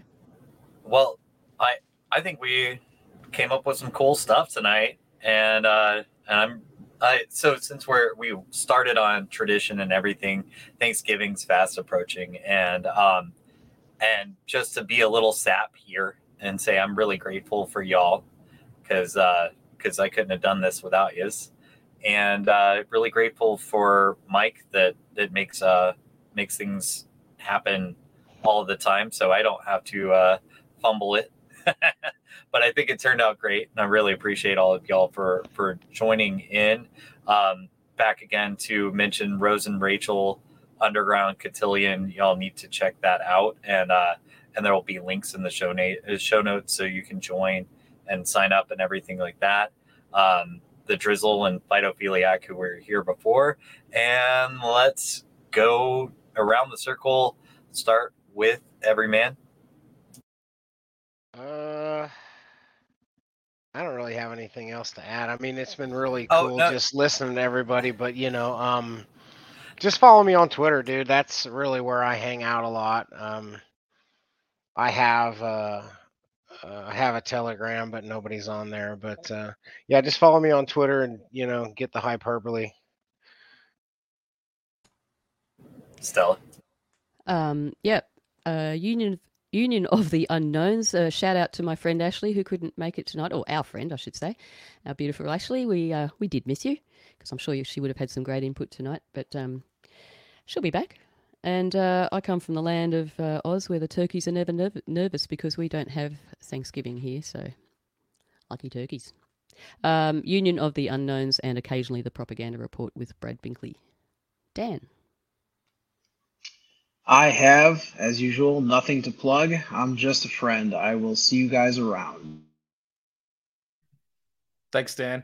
Stella, there is one territory within Australia that does actually celebrate Thanksgiving, and that is Norfolk Island, due to the American whalers who went to that part of the world. So they celebrate it today. Small little factoid for everyone. Beyond that, I'm Drew Misson from Your Missing the Point podcast. You can also find me on Conspiracy Theatre 3000 and the Homeroom Educating Educators. So entertainment podcast and a educational podcast. Yeah. And may I say also, Ando, thank you for your, it was a little bit of a techie, stressy thing to start off with. We had a few teething problems because Uncle Mike wasn't here, but it's all good. We sorted it out. It's thanks hard to doing Everyman. this on Wi-Fi. Yeah. Yeah, thanks to Everyman for coming in and saving the transmission day there. And thanks, Ando, for doing the hosting and everything. Yeah. Oh, no. And everyone, no watch out for those gay guns. Yes.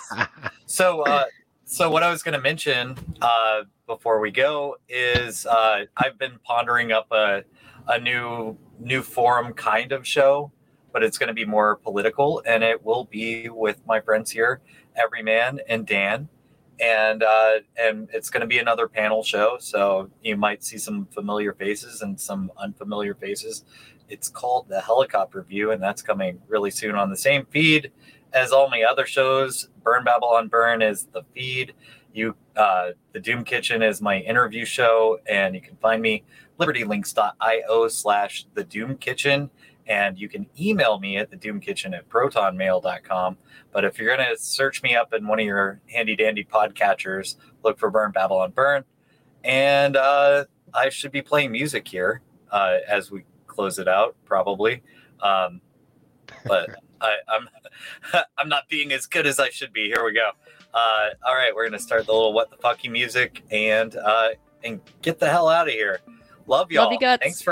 Thanks for jamming with me, and yeah, sorry for the crappy Wi-Fi. It's been a pleasure. Thanks, mate. Great to see all you guys.